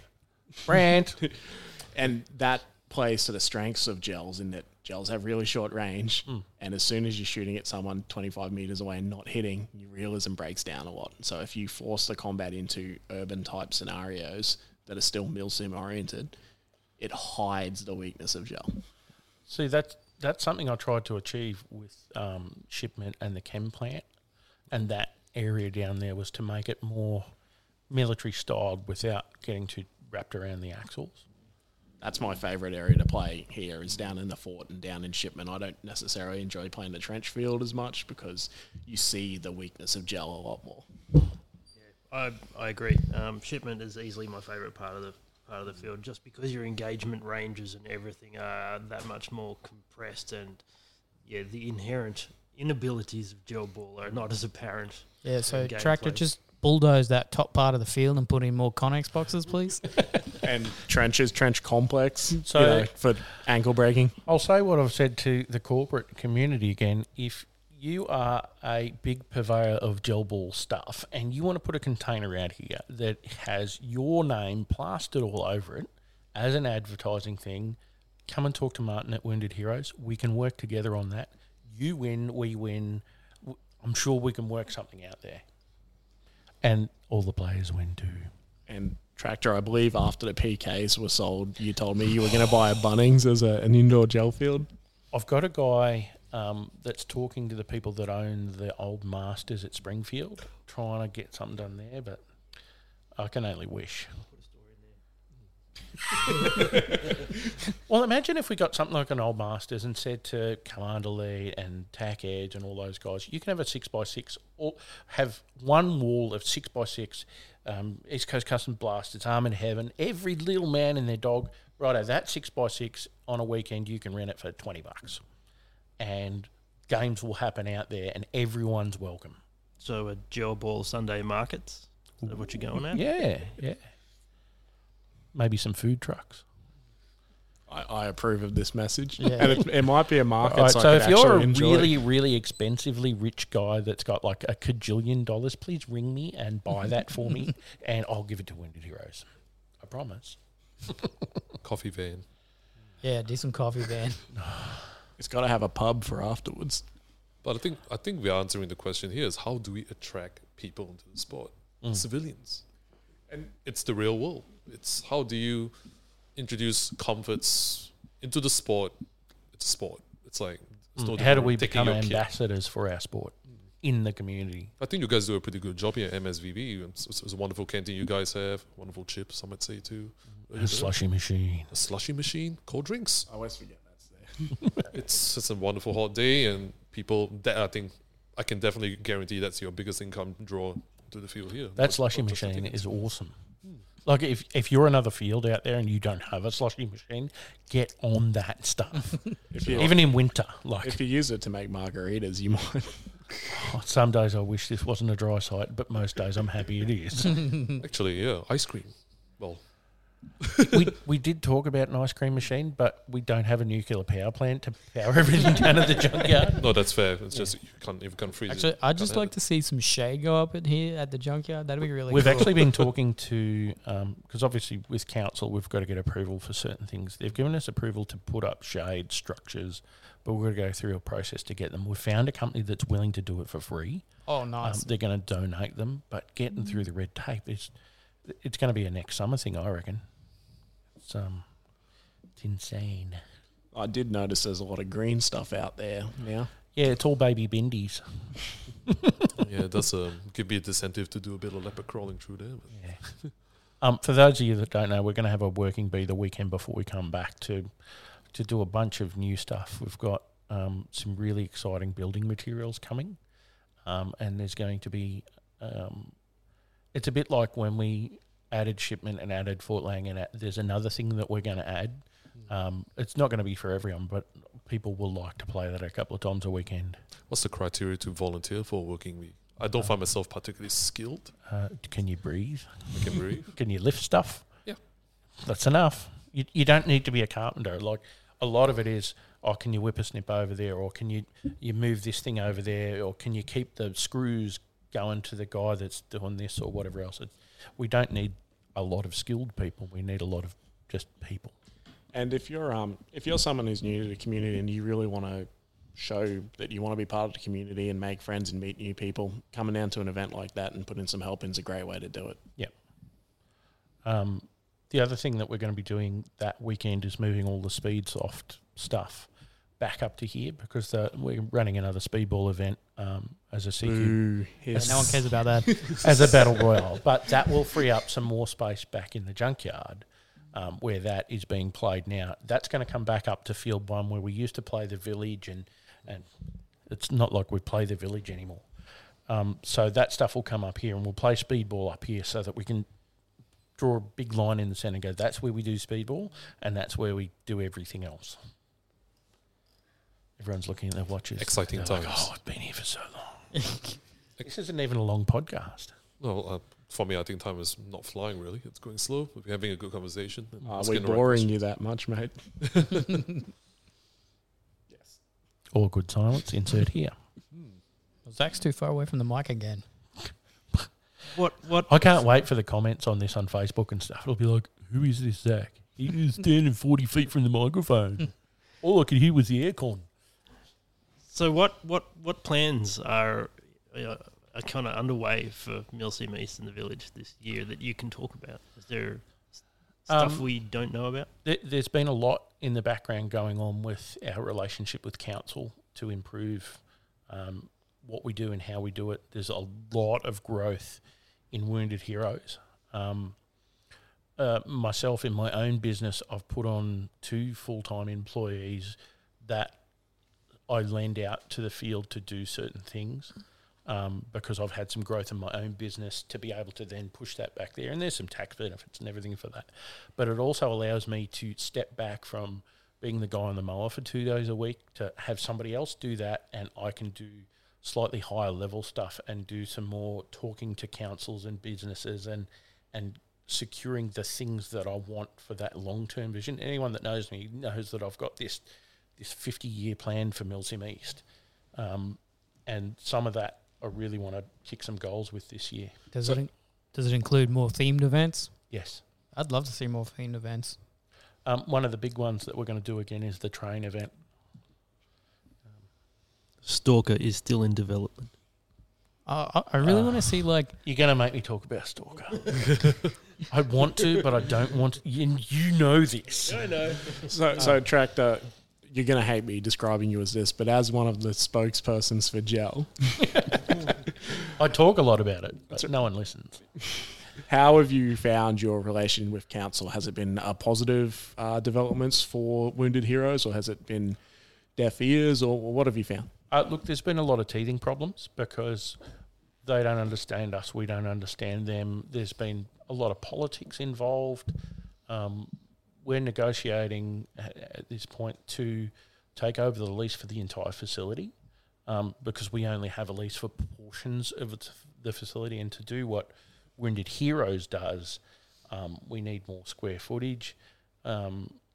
Obviously, there's a lot of maintenance that needs to be done here, and it's about who pays for what and who's responsible for certain things. So there's a lot of that happening in the... Oh, my God. Anyone that's worked in government knows exactly what I'm going through here.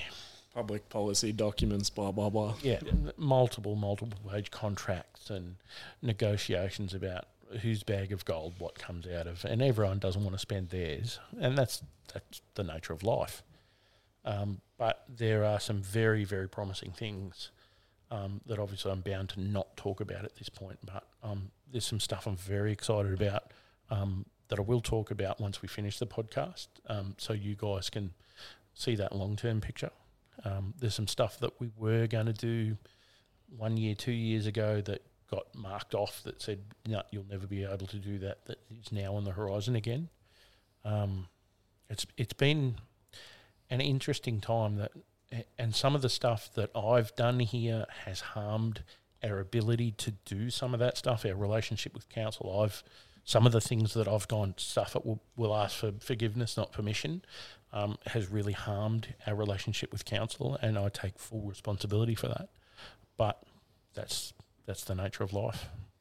We win some, we lose some, we make the right call sometimes we don't. And I think everyone around you and everyone that knows you has complete faith that everything you're doing is in the best interest of, or what you're perceiving at the time and what you feel is appropriate. Yeah, no one... Well, I suppose the bonus is that council never saw that I was trying to do anything for the wrong reasons. They understood the reasons I did things. They just didn't agree with the way I did things. And that's the nature of politics and all that red tapey stuff. Just putting it out there, not to change the topic or anything. Has anybody seen the new ComSims relaunch? I did see something on Facebook. Yeah, the brand relaunch and Operation Tempest in March. Yeah, I knew that they were doing an event in March at Susan River. I don't know what the details are other than they've got dates set for it. I don't know much more than that. Yeah. So for me, I'm quite keen to try a 72-hour milsim because I've never done one before. They're going 72 hours. Well, they advise 3 days, so 19th, 20th, and 21st of March. Okay. Yep. Because EP1 was technically 3 days, but it was only a 48-hour milsim. So I think it's 48 hours with a little bit of lead-in and lead-up time, maybe. Yeah. So is Don Bass going to get in on that, do you think? Are you off to Harvey Bay? Don't know yet. I will probably be a dad by then or very close to it. Yeah. So I don't know if I personally will go, but I assume Don Bass will go or some sort of presence will go. We're still unsure at this time. So. Yep. Yeah. Oh. I assume, have they released rules or any of that stuff yet? I think they only just linked it to the wiki. Yeah. CS wiki. So I'm actually catching up with Morkai hopefully in the next few days to talk because obviously he wants to chew my ear about a bunch of stuff and that's cool. Stuff that I read before, so stuff that's not new to me, but Yep. maybe new to others, especially with the relaunch and stuff. Because I've also I've invited Jason, I've invited Morkai, and I've invited the guys from Rapid and a bunch of other people. I've said, come to this MillSoft that I'm running, not to play, but to be an ambassador for your own event. So that when people come to a MillSoft, they can go off to that corner and talk to people and go, all right, well, this is what we've done here. What's different that you do? So you can promote what you do and get people, because I want it to be the MillSoft to be a stepping point to MillSim. It's a feeder that I don't think we had for EP specifically. There was this massive step from weekend games to EP that was a big jump. And I want the MillSoft to step in there and go, okay, people can have a little taste of it, not spend $1 million on kit and go, I'm definitely going to be the 82nd Recon Regiment and wear this and carry that and have a certain blaster and go, all right, well, I enjoy the concept of MillSim, now I want to take it further. No. So for me with the loadouts and stuff, if someone's not running like a military style backpack, if they're running a black backpack from Anaconda that they bought, I don't give a stuff. Exactly, they should feel just as welcome as someone who's got a full, authentic, tactical loadout backpack system. In some ways, I encourage that for first timers because the less you can carry on your first MillSim, the better. Oh yeah. I think everyone carried way too much at EP1. No, I think even those of us who have served say we always carry way too much. Yeah. Yeah. Look, plenty of times I've taught people how to do that stuff and taken them on their first pack marches and that, and standing back at EP1 in the marshalling area while people are getting in cars and I'm going, you're seriously carrying that? Jesus, I hope you've done some training, dude. Spoiler alert, he had not. Yeah, and for me, my hope is that a MillSoft can bridge that gap for people that can see, all right, I can MillSim without that and then go to that. And there's no reason we couldn't go, all right, we're going to set up some hoochies, we're going to set up some pup tents, we're going to set up this and go, these are some of the ways you can MillSim a bit harder. Mill hard, MillSim, whatever you want to call yourself. Yeah, I think that's a fantastic idea. Like you see it all the time. Dudes turn up to day games in like wish vests and that sort of thing, and you can see they want to be a part of that MillSim, I guess, universe, if you will, and they don't sort of really know where to go because they don't have a team. And I think this would be a great concept for. And then the MillSoft will be a very good opportunity to provide them those experiences. And I tried to create some YouTube content with that for EP1, but it was very dry. I'm not super proud like the radio communications one. I did that in a very military fashion. It's so dry. It's hard to engage people on YouTube the way you can in a room. Yeah. I mean, trying to get one player perspective. Someone just playing a game. As a player YouTube video, whatever we want to call it, and they have no idea what's going on. And then it's all about throwing ideas in. Okay, how am I going to get involved with this scenario? Okay, I've been given a scenario. What am I going to do here? And then obviously how do you branch into the teams, working in the team and accomplishing a mission, or getting defeated, but still having great time. Yep. You know? There's a couple of teams that I've said, I really want you to come to the Millsoft. And they're like, no, we want to run as a team. We don't want to do... And I'm like, this isn't about not mill simming. This is about growing the community in a sustainable way. The way for you to have better foes at your next mill sim is to go, we'll get a few people's toes in the water, and then they will go in one direction or another. They'll go to rusfor, they'll go to Death Jesters, they'll go to Foxhound, they'll go wherever they go. It doesn't matter where they go, but that team will have another body. And all of a sudden we're having 200-man mill sims and 200 men and 50 women, and we've got civilians and NPCs and all, because not everyone fits into Rifleman number 1 or Section Scout or whatever else. There's so many other places you can be in a mill sim. That's my hope. Spot anyway. on. Yep, that's our hope, I believe. Yeah. You are the mentoring task force. MTF one. I think as well, like if the community grows, there's much more scope for different roles, and that especially opens up stuff like NPCs and role playing, and people that just want to come out and be a civilian and that type of thing, and that's really good for building an immersive event. Yeah, and for those people that want to be the special forces sneaky peeky go behind enemy lines, the way to do that is to have some regular forces, to have some civilians, and go, all right, you're a team of 10 people, get in there, get this, get out without, or do this, or go and blow up this.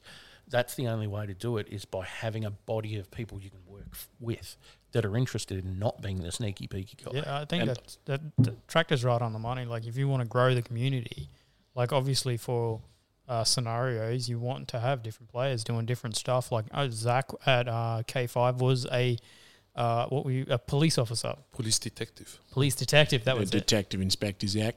Yeah, and it literally threw all of NATO for a 6 because they didn't know how to handle this detective. Search warrants. Yeah. So to give some context, whenever NATO were conducting a serious operation and their commander was engaged trying to coordinate that operation, I'd walk up to their base with my fake search warrants and demand to be let in and start yelling about due process and how this area is my jurisdiction and you're interfering with lawful police operations, blah, blah, blah. And their commander would have to come out and talk to me for 10 minutes until I left. Meanwhile, while that was happening, they weren't commanding. And that's it didn't have any direct effect on the battle, but it had a really powerful soft effect on the battle. Annoyance. And if I go back to, and Damien can talk about this too, from the operations we've done, there are civilian police operating in their country. We are guests there doing military operations, and you've got to work with, beside, or around those forces. Would you agree, Damo? Yeah, I mean, just so far as I guess the EP1 police force goes, it probably didn't go as what we wanted it to go as. I ended up essentially being a bodyguard for the mayor, and we all got yeeted into a fence. So, I mean... all you have to do to upset that mayor is say Boroden, not Boroden. He gets really wound out. But I mean, one of the other kind of things I did enjoy, particularly out at EP1, and I had some feedback from some other players after the fact, was when I actually played just a civilian out in the middle of nowhere with some severe chemical burns that squad had to then deal with when they came upon me and the control, and that really made them have to work hard. Like they had to carry me for a number of Ks before they ran into enemy contact. So they still had to deal with me, plus deal with the enemy incursion and everything else. Yeah. See, like, and it just exacerbated the complications of the entire thing. And I had a couple of them come up saying that was part of the most enjoyable thing they had, because it was something that Totally they couldn't plan for. So, Yeah, I think and this is where you need the player base to start coming up with stuff and then implementing it into certain events as well. Like police officer thing. I know for K5, Donbass and Tundra squad both ended up becoming Russian military police officers. One of our team members actually had a megaphone and was asking the local populace to come out and help us. That didn't go down so well. And none of that was scripted either. yeah, It wasn't part of the scenario. Me being a cop and walking around with warrants wasn't part of the scenario. It's just something we developed and did to inject an interesting and complex scenario into what was happening. Another thing that a lot of people, like, it's a word that some people absolutely hate, is milsim training. How do you guys feel about those words? You mean day games? No, I mean like a squad going, all right, let's go and specifically work together at whatever. It doesn't have to be at a day game. I think for a mil sim game, it's nearly necessary, at least so far as from a team or squad based level, that your guys understand it and can work together. I think it's very superfluous for a mil soft environment. I think to me, the major issue is using the word training. People seem to think that you're going to end up in a classroom listening to someone bore you with a lesson that starts in this lesson. You will learn. Taught. By the end of the lesson, you'll be able to. Yeah, no one wants to do that. I think if you just keep things easy, obviously if you have ex-servicemen in the group, grab the best knowledge you can out of them, and then come up with your own, I guess, training and commas. The training will have got to be practically based. It's got to be hands-on. It's got to be scenario-based. What I find is people get so That's my wrapped up opinion. in some of the basic skills training. They go, oh, you must use arrowhead formation for this, and you must. They don't do any of the training on what to do if. Actions on. Yeah. And see, for our squad, we found it really hard to get everyone in one place to actually do training or to have a location to train. And so most of our, I guess, training before milsims has been, we go to the pub, because people always want to get at a pub. We have a couple of drinks at a snitty. If they get invited, that is. Wow. we play that depressing sound effect you've got. That's what we call the Zach effect. Ouch. Anyway, we go to the pub, we have a snitty and a beer, and we talk about what we want to accomplish and how we want to do it. And that's 90% of our training, because it gets everyone on the same page as to once we insert what we're going to do. Yeah. Training does not have to be march up and down the square. Like, the military is really terrible sometimes at delivering training in that way. Well, yep. Experiential training, I think we used to call Especially when you're working in a team, you're working with fellow individuals, human beings. It also depends on the team. Like, I know with Donbass, we're really chill and relax, and like to us, if you, that's it, culture. If you jammed us in a classroom, we would probably start throwing chairs and walking out the door. I remember having, probably 2 years ago, having a conversation with Anthony about how Donbass trains, and he was like, we don't train, man. And I said, well, you actually do.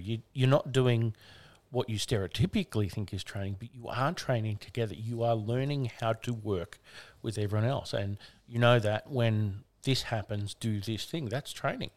And we have a group chat where we just shit talk 24/7. So that's a kind of training. Is that called Discord? No, actually. It's I called Donbass yeeted chat. myself from that. But let's not just trash talk. There's some actually good stuff that happens in there. When That's right. We talk this. about our loadouts. We talk about trying to get better loadouts and gear and what we should run, and scenarios that if they occur, what we'd like to do and what we'd like to see in an event. Because if we talk about what we'd like to see in an event, it makes us think about what the other person's, how their thought process are, so that if that happens, you're already aligned. Also, we just rag on Ant too. Constantly. Yeah. And even at Fort Lang earlier, we were running those awesome scenarios. Just one life only. None of us will ever know everything. That's my perspective on focusing on training. But that's how come I didn't do this? All right, reflect on it, move on. We did poach Shane with our training program of beer and snitties. Yeah. No, there's no doctrinal instruction. Yeah. Yeah, we train. It's good training if you do not realize you're doing it. Yeah, Yeah, exactly. if you know you're training, it's the army. You can also watch Black Hawk Down 1,000 times as a good way to learn CQB. Yeah, but then all you want is a Gordon carbine. Yes. Oh, wait, is that what you were asking that or not? Do you want one? I'd like one, yes, 6 please. days time, I can give you one. Oh. He's having a he's having a kid, man. I'll You're just give taking you the the upper food for out I'll taking the just take the food out of upper. his kid's mouth. Because you got the A1, so Yeah, I've got an A1. yeah, I've got a full upper coming for it. You know, To prove Anthony the point. will be so jealous if you get that. Anthony, Yeah. he wants a He tried to build one ages ago, but I think he got like halfway through out it. of a J9 or something. It was Yeah. out of a J9. Yeah. He is super hard for a Gordon carbine. Let's do a 177 instead, so he has to build a silencer for it and get the wrong optic. Who can get an 8.3000 nowadays? Seriously, nobody. If I'm actually on a page for specifically Black Hawk Down loadouts. Not even joking. It's obviously like 90% airsoft, 10% reenacting, and like I know there's definitely at least one or two gel ballers in there. It's you, isn't it? Yeah, there's me and there's another guy. But the point of the story Is it is It's Anthony, isn't it? probably It's Steve, isn't it? aim point 3000s are like nigh impossible to get now unless you've got serious money to buy. I'm 3D printing one. Well, that'd be cool. That'd be all right. I could live with that. I'll just go with an M81 or something instead. Yeah. I have a 3D printed mall on my AK just to make the worlds different and annoy people, but it looks cool. It's because I used it in Ghost Recon and then I had to have one. God. Oh, good. Ghost Don't- Recon Breakpoint. Do not make me talk about how the Chinese gel ball industry looks at computer games and goes, that's what we must make. This is why we don't have a Sten gun. This is why we don't have a PPSH. Or a M3 grease gun. I thought no one wanted the M3. I'd like an M3. The M3 or the M3A1 or the M3A1.1. Or one of those Filipino ones with the rails and the big integrated silencer. Yeah, that's kind of Rails, Rails for days. join us. Well, if you do have a market for variety, so be it. But even I can't answer the question of what the people want. So They want rails. we You'll get want railed in a second. cruise surf weapons. Multicam rails. Look, an M240 Bravo would be nice, but Yes, please. it'd be a $2,000 blaster, I reckon. Yeah, Who cares? and no one wants an M240 tractor. They want a PKM. No, we don't. We want, I'd have it. PKP. We want both. Okay, yeah, we want both. if And rusfor the was Mark it big, 19. do you want an AGS 17 too? Yes, and an AGS 30. And a BTR 80. Now you're going to ask for an A10 next. Oh, well, if you got it. SU25. I've got to build the gun first to then build the A10 around. Imagine a gel blaster that shot a 25mm bowl. I wish those big 40mm gels were solid enough to shoot. Yeah, we'll talk about that later. Where are the tag additive rounds? to that makes balls hard. I was actually Yeah. talking to Mark Buttman about that a couple of days So the ago. question here is, back to Millsoft, is will there be any allowance for the use of noise-making devices? Don't see why not. Bang 22s. It's like at a specific sim event, I have no problem with that stuff. Since we're talking so much about immersion, don't just focus on just gel blasters in general as your rifles, but Let's get Oh, to right, blank Gel firing. blasters is the weakest part of the immersion. And having those Bang 22s going off your direct and- fire weapons, direct fire. and Thunderbees going off every couple of minutes, you'd hear one sometimes. It Water fire added to the morning. immersion so much. Watching that night. Yeah. The only reason I'm not, I wouldn't say I'm anti, but I'm resistant to those things at a weekend game is people aren't ready to expect it. Yeah. That's the hesitation I have is if it lands next to somebody and they end up having a bad night's sleep, that's too much for me. Yeah, no, look, I'd agree. Like most pickup games, there's kids around anyway. Like to me, a day pickup game is for everybody. Yeah. And then Millsoft is probably for someone at Yeah, least. I don't want to see 16. 12-year-olds running around going, Yeah, 12-year-olds You with didn't hit Polar me. Stars yeah. burning your patch. we've gone to a dark place. Darkness. So if there was one gun, one blaster, one whatever, doesn't matter whether it's from the real world, a computer game, or whatever, what is that? And you could say, yeah, let's get 1,000 of those made. We'd have it tomorrow. What would it be, Damien? I know what it is. I'm already getting it, so that's an easy one. What is it? LK58. No, something that doesn't exist. There's another one that you've got in mind that's from It's a tough one. Heat. If we could do a Galil. Oh, yes, definitely a Galil. That A would be, Galil. yeah, my wet dream right there. Zach? Mine would be a PKP. Tell me something new. Some kind of crew-served weapon where I could trust that if I'm holding down the trigger for 2 minutes at a time because it's gel ball, it's not going to break and it's not going to overheat. It's probably going to have a fan that turns on to blow air through the motor. You know, you can hide that stuff in the space. No, I'm not. I have it in airsoft. I reckon that's a hard one. I'm tossing up between Rob's like, two. I know so many guns I love. Yeah, I'd love to see an M14, actually, a proper timber and Old school M14. yeah, like proper one. Not a With not a rails. grand. No, I'd probably take the 14 more.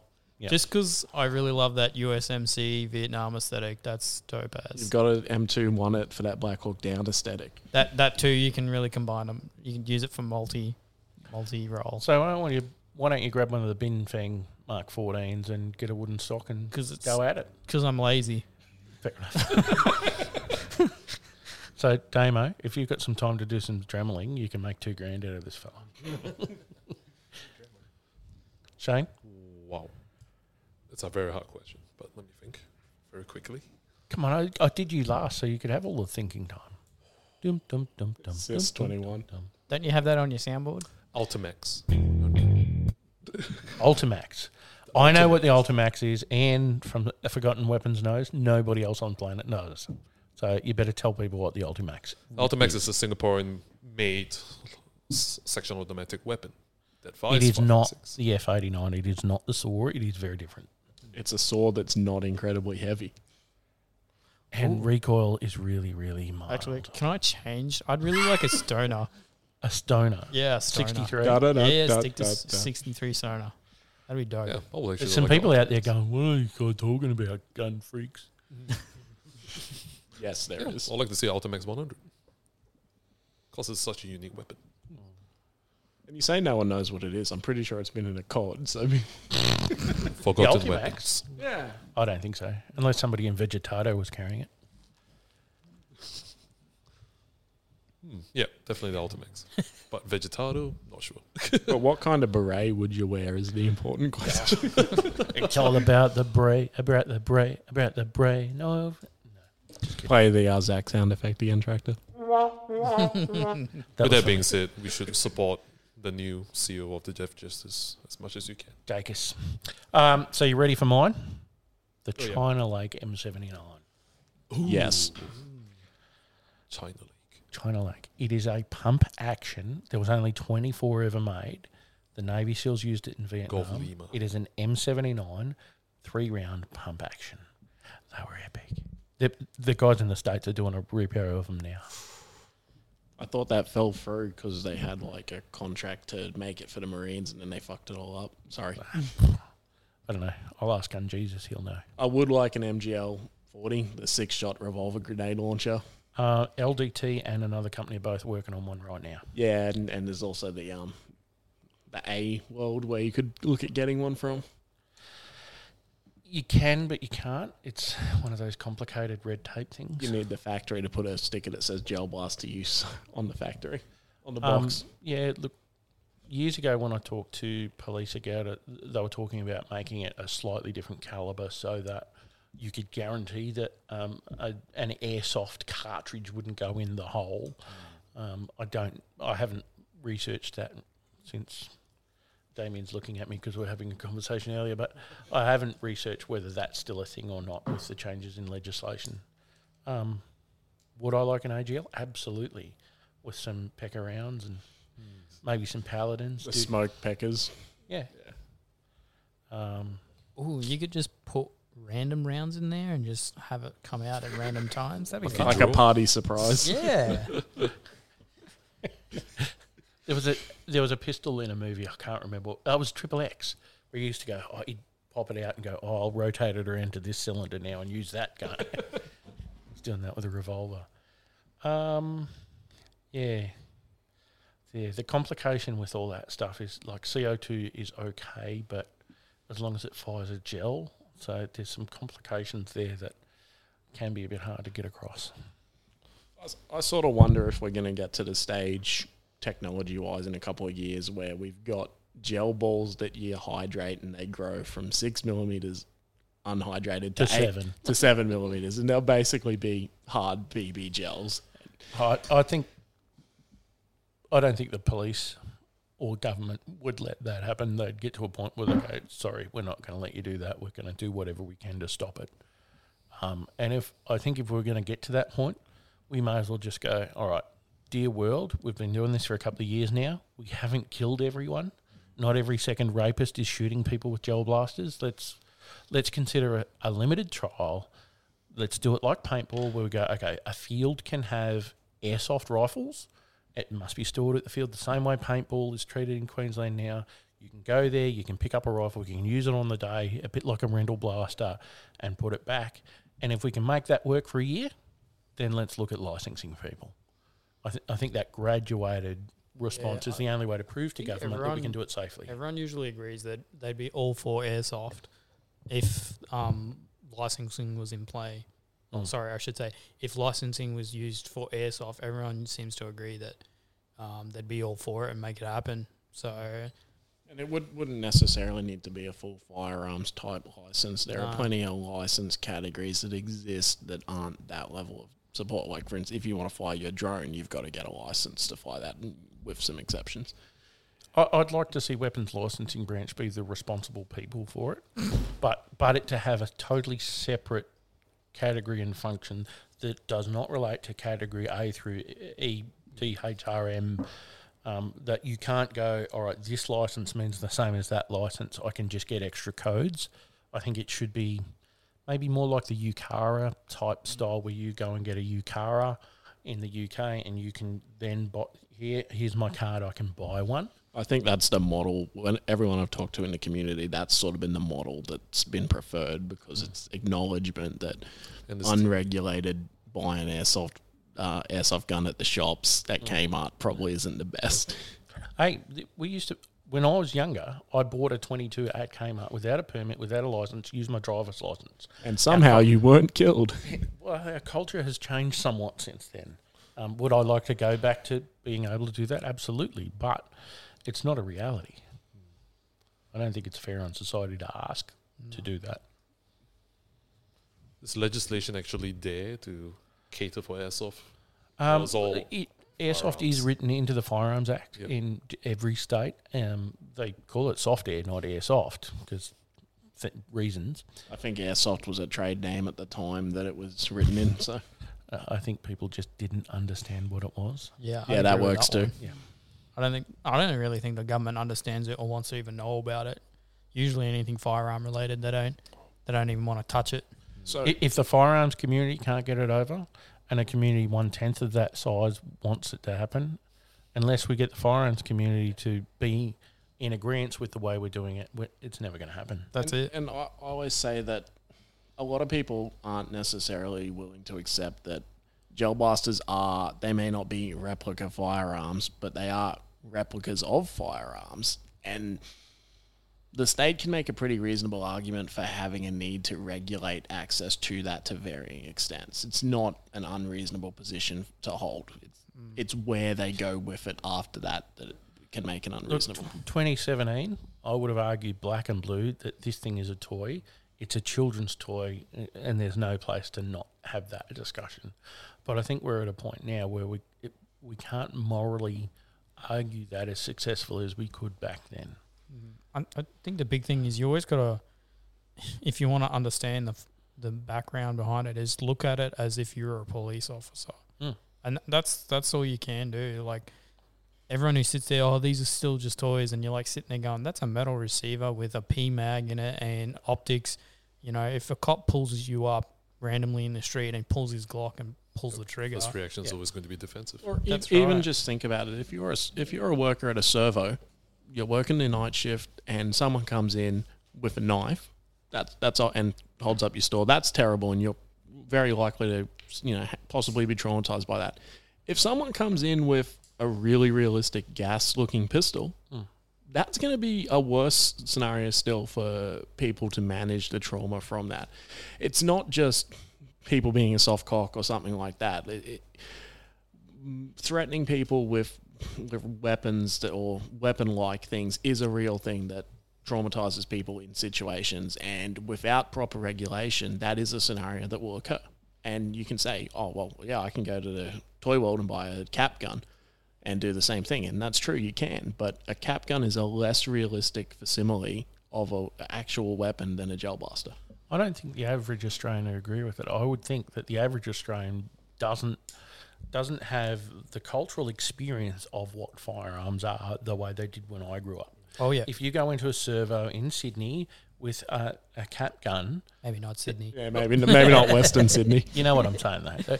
I go into a populated area with a Glock SKD and walk into a servo with that, and I point that at somebody, 99% of Australian citizens would go, he's got a gun.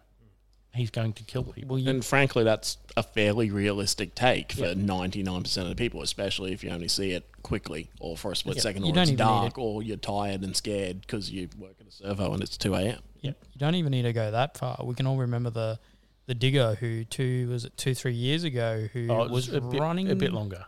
Oh, was it? Was it just? It was about 10 years ago now. He was running around Inogra with a piece of wood cut into shape, vaguely into the shape of a style. It was a steel. It was steel pipe. But the thing is, he had a backpack on, he had the Australian Army uniform on, and he was just running. And someone called the police, and that was enough to send in, a couple squad cars and police and weapons. What I remember about that too is because he was quite fit and running so fast. He was training for the car. It ended up getting called in multiple times and escalated that the police thought there was multiple armed individuals because they couldn't imagine someone could be in 3 suburbs in the space of 5 minutes. Well, the worst case scenario about that is that digger was charged, went to court, and the charges held up. Oh, really? Yeah, the army did not protect him in any way, shape or form because they said this is a civil matter. It's got nothing to do with, even though he was doing PT and he was a full-time soldier and all that stuff.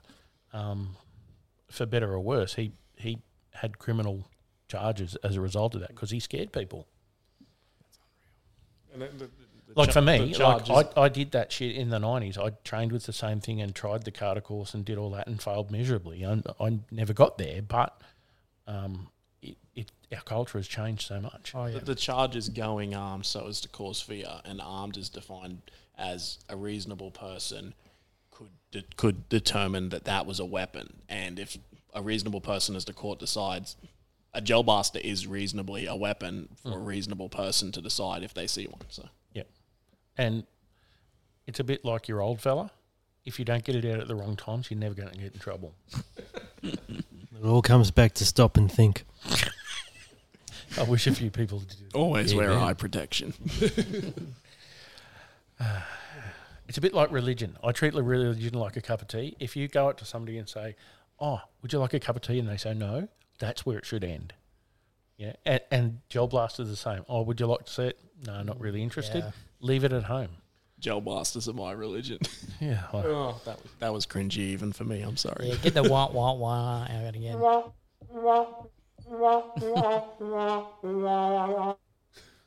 I deserve that. back when Zach was a brainiac. Anyway, so how long are we going for? Where are we up to? 18:30. I just got to unlock the computer to see how long. I want to make this the longest podcast now. We're on the brink. Now, you did press record at the start, didn't you? Well, the wave function on here says that it's recording, but I can't hear it. Oh, that's good. Well, I can hear Zach in the background about 40 metres away going, hello. The gel ball, the gels, the Milsoft podcast. And I think somebody's gone to sleep in the corner. It has been a long My eyes are open. My brain is off. Sounds like you at work. Boom. Do you have it? Do you have it? I try not to use them too much. They get overused. It is entertainment a little bit, isn't it? It is. It is. It's definitely entertainment. It's a cheap shot, but it's always funny. So what else can we talk about gel ball? At EP 1.5, we trialled mixed weapons. We trialled laser with gel blasters. What do you think about that? I never even saw the laser. That's right, because you left Because I early. left early. Yeah, you didn't do all the fun stuff. I don't know whether I saw it working though. You didn't see us kill the vehicles with it? I think I did. I did see the demonstration, but I don't think I really saw it kill the vehicle. Because I think I was probably getting shot anyways. I think the big thing is, are we going to go down that road of starting including vehicles? Yeah, absolutely, I am. Yeah. Absolutely. There's a lot of risk involved. Whether it's perceived a real risk is another question. But I've engaged somebody professional in the risk management world and said, you look at this separately from me. So it can be a bit more realistic. Obviously, there are complications that come with vehicles, but at the end of the day, the Americans can do it without killing hundreds of people. And if they can do it without killing people, we can probably get it right. Yeah. So they really got me excited as airlifts in milsims. Well, we did have lined up for EP 1.5 a Huey, Yep. a UH-1H, but the guy crashed it about a week before and killed himself. So Oh, wait, was that one that was hanging around Redcliffe, I think? Yeah, it used no, to be at it Archerfield. operated out of Archerfield, and it was a full first air cav replica Yeah, made out of an Australian one that Yeah, had I- actually been in Vietnam. I saw that. and That yeah, they gave me a crashed it, pretty big hard on. and he killed down near Newcastle. It crashed. Yeah, he was doing coastal stuff and Yeah. some smoke and bad weather. Yeah, and the passengers were killed too, unfortunately. Yeah. But it's a shame because it was a really nice helicopter, Oh, yeah, like that was- super clean replica. Yeah, that was awesome. I also spoke to Haas, who have got a Caribou that is allowed to fly still. But unfortunately, they can never have a passenger on the aircraft because of the limited registration it's got. But how epic would it be for a Caribou to go "Rah, rah, rah," and land at an airfield that you're at during a milsim? Oh, yeah, that'd be kind of cool. All tracked But the up. problem is it's down at friggin' the other side of Sydney, so paying for the fuel and transit for it to get here Yeah, it's probably not all Tracked that up. cost effective. All I want is the air-conditioned command track for me to ride around in. you can have a UCAV instead of a CAV. No, I'd really like being a mechanic by trade and into this military stuff. I really like to see vehicles get integrated at some point safely, obviously. So we did some testing at EP 1.5 with vehicles, and we had a couple of Utes, 4x4 ones, and You didn't really use them, well, even they though you weren't had them. they weren't quite practical because dropping off 3 guys along the limited routes we were allowed to use as well wasn't that useful. Like, and you can't. We're not in Africa, so we can't put 25 guys in the back with a heavy weapon as well. Well, possibly. Well, it was forbidden. Let's put it that way. That's right. Maybe if we knew someone that had maybe like a World War II deuce and a half, someone I've that, never been able to find somebody with a deuce and a half that's got Oh. the passenger seats in it that is also willing to take it to an event. That Oh. doesn't Also cost it. wasn't broken down. no, my the deuce and run. a half runs. It's got to run Yeah, runs. and be road registered Oh, that, and have that, insurance. no, it doesn't have that. Yeah, But it starts, runs, stops, and she's pretty reliable. yeah, actually. I could get an old Interaco that'd do the same. Yeah, but they're not a deuce and a half. And Yeah, but they're a same. And No see one cares about that. that ties into it in that it's just not that Dog. it's just not that useful to drop off 3 guys in the back of a ute anywhere. Like, whereas if you can move a whole section in the back of a vehicle, that becomes a much more tactically useful capability. IIMV. It's all we A need. bushy. No, an infantry mobility vehicle. The interim ones, which were a 6x6 with 8 or 6 or various different configurations in the back, Depends were on how there many to trial. seatbelts they had. and the engineering for those seatbelts. Oh, yeah. I approve this message. You do see the whoa, 6x6 Land Rovers engineered sometimes with seat belts.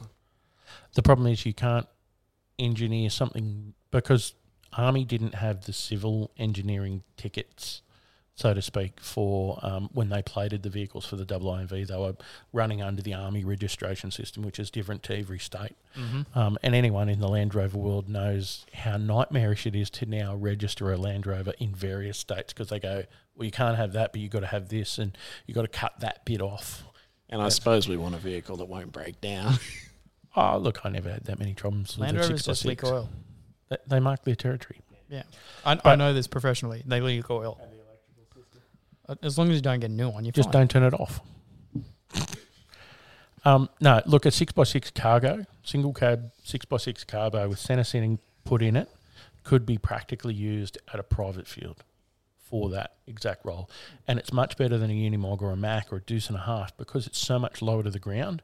People are way less likely to bust an ear and an ankle twisting it on the way out. So that ties to the insurance question, though. Would you actually be able to use it and still have insurance for it on a field? Yeah, my insurance has the ability, because it's based off an airsoft policy, it has the ability to drop certain things in and out of it. There's a cost involved, as with all insurances, but it's not outside the realms of possibility. You know what the vehicle we need is, don't you, Tractor? Is it an Argo? BTR 80. I approve. I this want a message. 6-wheeled maritime vehicle and people in it going, tra-la-la, tra-la. You know what I mean. You and I are the only one that know what that is. Yeah, I didn't For- get that joke. You never... banana splits? No idea what you're talking about. Showing your AGN Yeah. Tractor. Womp, womp, womp. The banana splits was the coolest television show ever. In what, the 70s? Yes. Oh, Do you have a tumbleweed blowing through sound effect? Way before. This is close. That works. Actually, I've got one up here. I don't even know what this one is.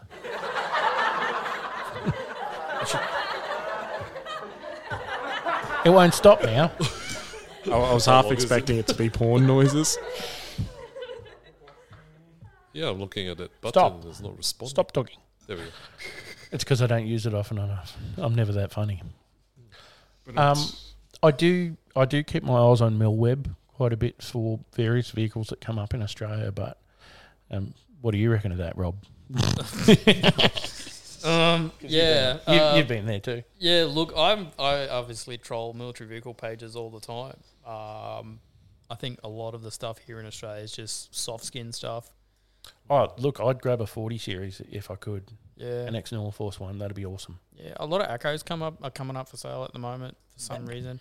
But I don't know if anyone It's wants 'cause- to go deaf in it. Yeah, well, So's my dad. My dad anything, says. just play it loud, okay? Yeah, my old man did his driver's course on the Acco and he hated it. He said it was a piece of crap.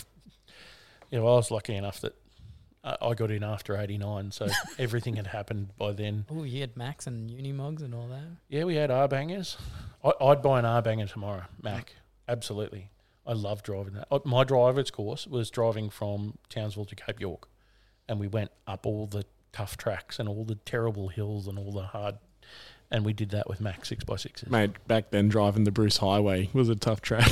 It was a one-lane road. Yeah, well, I was like, my old man, we drive up the highway all the time and he'll be like, oh, I remember back in the 90s. We this used to is- drive through there. Yeah. And like, oh, there was a town there, you'd stop there, but, you know, the guys forgot to recon the route and then it changed to a bypass and we forgot to stop. And it's like, you forget to stop. Okay. See, that's why I used to love driving out of Darwin. Nothing's ever going to change between there and Alice Springs. Oh. Like, the desert is there, it's there. Yeah. Driving from Sydney to Darwin in Army convoy, you don't know pain until you've done that for like 12 days running. My dad drove a Jeep to Geelong from Brisbane. It's probably about the same. It's about the same. Yeah, but Oh, with well, Army these- people telling you what you can and can't do and eating ration packs. Okay, that's probably not as bad. And an 80-kilometre-an-hour limit. Yeah, because our Unimogs were limited to 80 k's an hour Yeah, by the Army. My dad's Jeep only does 70. We had a guy at EP1, he had a Jeep. He was a really cool guy. That was a cool Jeep too. Yeah, I saw pictures of that. That was pretty cool. He had a deuce and a half as well, but it was one of the recovery ones. Oh, yeah. So he was going to bring it out for a static display, and I'm like, yeah, it's a lot of money to get it there from Childers, mate. That was one of the things at EP1. There was a lot of vehicles driving around that we didn't necessarily know how we were allowed to interact with them because, is that an admin movement or can we go and yell at the driver? Especially the Well, the little theory buggies. was that if the hazard lights were on, you couldn't interact with it, otherwise you could. People just forgot. Except Jet. He had like a strobe light in the roof and shenanigans everywhere. He loved driving his ute around there. At least he didn't get bogged like somebody else. I like that the car that didn't get bogged was the terrible, terrible Craptiva. Yeah, Jake's car went through some serious mud. So when that patrol was bogged, we were actually sitting in a jungle at the time, like doing an OP, and we could just hear way off in the distance, and we're like, What is that noise? Is that a cow dying? No, or it's something? called two-wheel drive. There's this little lever and this other switch I have called diff lock. And yeah, when we found out that, these were all bogged, that's when we worked out it was someone revving the shit out of their terrible Nissan. Terrible. It's at the front now. It's not a Skyline. Yeah, well, it's because I have taste. When are you going to do an RB swap on it? No. I'd rather put a 4.2 in it than do anything else. Or maybe an LS. Yeah, I'll pay that. So what else can we do to make this the longest podcast I've ever done? I think we should talk about more themed events like Cold War or the Vietnam conflict.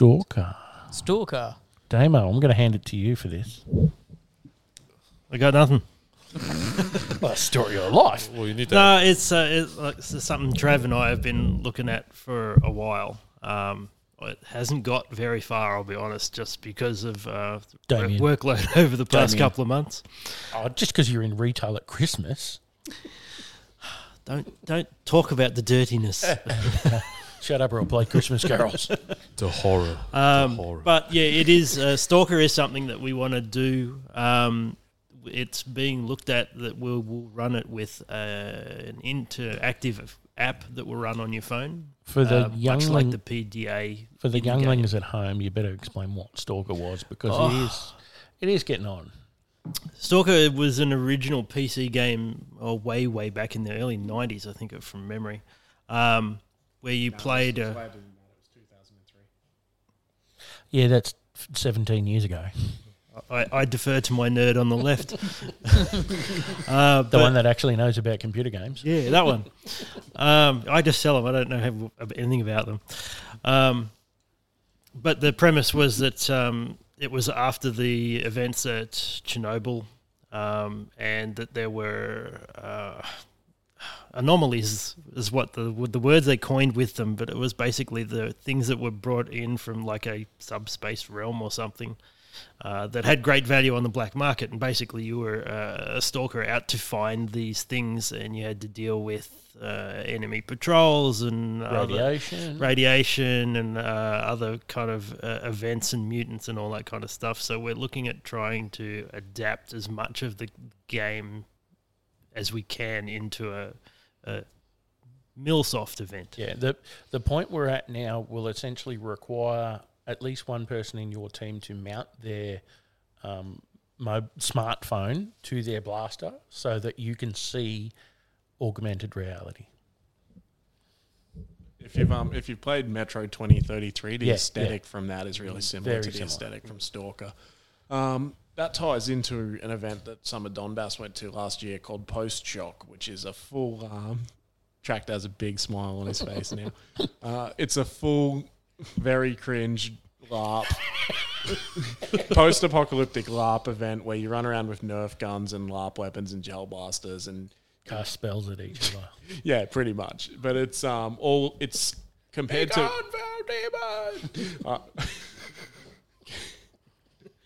compared to a MillSoft event, it leans much more heavily onto the role play side of things. So you spend a lot of time To the point of rolling dice. Yeah, the dice is very rare. It's only for Nerd. You went and played, didn't you? the dice were made of asbestos. Rob, does that make it better for you? No. My You needed first time special hearing of gloves it. to wear them. Well, they said you're not allowed to use a full automatic blast, and I was like, no thanks, I'm not coming. They're not interested. But it was actually really enjoyable from a role play perspective because you developed your own fun in how you engaged with the world. So, for instance, our team had our post-apocalyptic uniform. We decided it's summer. Let's wear hazmat stuff. So we went and got paint suits and wore those under our gel blaster gear and wore gas masks for about an hour until it was too damn hot. But we're walking around talking in Russian accents the whole time, and then we do stuff like, oh, there's a guy we want to arrest over there so we can throw him into jail. We'll go up and be all pretend to smile and like, oh, yes, hello, comrade. We just want to talk to you. Unfortunately, you are under arrest. And we all pulled out blasters. And it's like, you're coming with us. We dragged him into jail and yelled at him for 20 minutes and then let him go. But That sounds like fun. it was. Oh, look. Look, it's no different to pretending to talk in the radio for 36 hours and sleeping under a tent for no reason. Look, Flashpoint certainly has a lot more of that element to it, and the mill simmers are very when it comes to Flashpoint, but I tried to do a much more gel blastery version of that, and people are asking for more, so I'll probably do that again. We've noticed that certain sides in gel ball seem more resistant to the roleplay side of things than others, and I think we already covered this a bit, but if you're dressing up in full Delta, blah, blah, blah, you want to be the winner of your story, and there's less scope. It's hard to be the hero if you're not playing the game. Yeah, that's right. And there's less scope when that occurs to engage with things, because it doesn't matter if you're doing a role play type thing where you're playing a role and, you know, pretending to be whatever. It doesn't so much matter if you die or win or lose, is because the fun is in the pretending to be whatever. So at K5, I went up to Rob's squad at one stage in my cop uniform, and Sorry. Rob's my like story's he's got a boring. baby at home already. Yeah. Yeah, went up to Rob and, you know, argued with him about my warrant giving me authority to come into this area or not. And, you know, he could have shot me potentially and commit some war crimes. And it wouldn't have mattered if he did, because it would have been a fun experience and a fun story to tell anyway. Regardless of winning or losing, the fun's in the story. A lot of people ask me, even before EP1, they said, well, if you could be on a side, would you be on? And I said, absolutely, I would play the militia. And they're like, oh, but you were in the army for years. I said, yeah, this is everything. Why would I do what I did for 12 years when I'm having fun? I want to try and be the other guy, the underdog, the different perspective. That's what I wanted. Yeah, I think that's the good thing, like, because John Bass always plays Op 4, Green 4, anything but Blue 4, and I think anyone who's sort of on that side of the fence ends up just having, I think, more fun, because it's more about having the fun rather than being a super Navy SEAL, Ranger, Delta Force guy. Yeah, we played Militia 1.5. It was good fun with the goats. Yeah, you played militia for a while. Then we gave you the operators. He's got nothing. He's gone silent. Anyway, lots of things we can do in the future. Future's looking bright. It's not 2020 anymore. It's Happy New Year, everyone. So yeah, we're still closed until the 21st. Please spread the word, because I've had so many phone calls every morning this weekend. It is People getting are out of keen to control. get bad planning. Oh, look, I'm going to divert my phone to Wounded Heroes, I swear.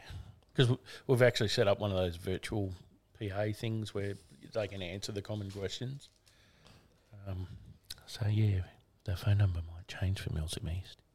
What is your phone number, Tractor, just for all the viewers? 555 1818. That's from Newcastle, if anyone knows.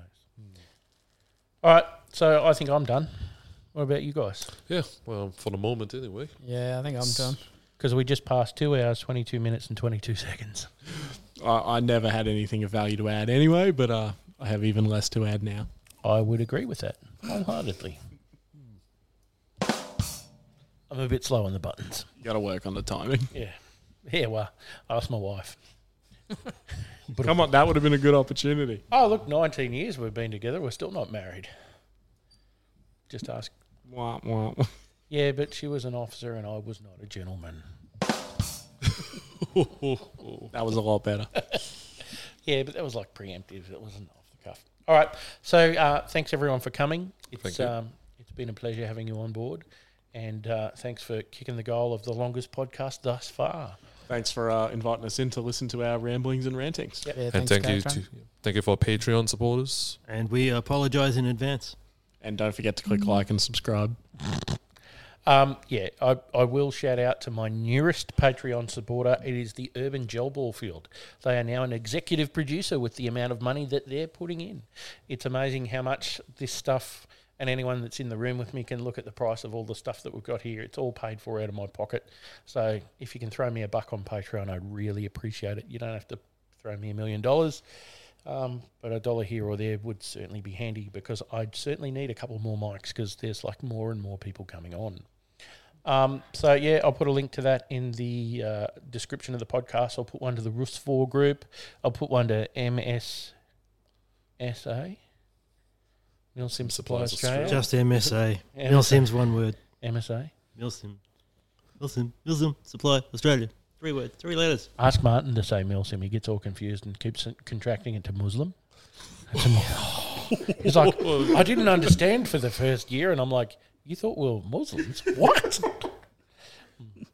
And you're a rusfor now, so I can't put anything else in there for you, can I? Rusfor. Just a general gelball player, just trying to have some fun. You can put a link to the Soviet national anthem for Shane. Okay, I'll do that. If you're out there in the community and you think you've got something to add or something that's worth listening to, reach out to me, travis@woundedheroes.org.au. I'm happy to have just about anyone on the podcast. I don't care if you own another field or a shop. I'm absolutely interested in talking to you. I can travel to you as long as you're not in Adelaide, because they'll take away all my bastards. Or New South Wales at the moment. Yeah, I had to do I was down in New South Wales over Christmas, and I had to do a mercy dash back here before they shut the borders. I thought 2021 was the year of no coronavirus. All right, we've babbled on enough. So it's my old mate Kevin McLeod with Cantina Blues, and we're playing it out.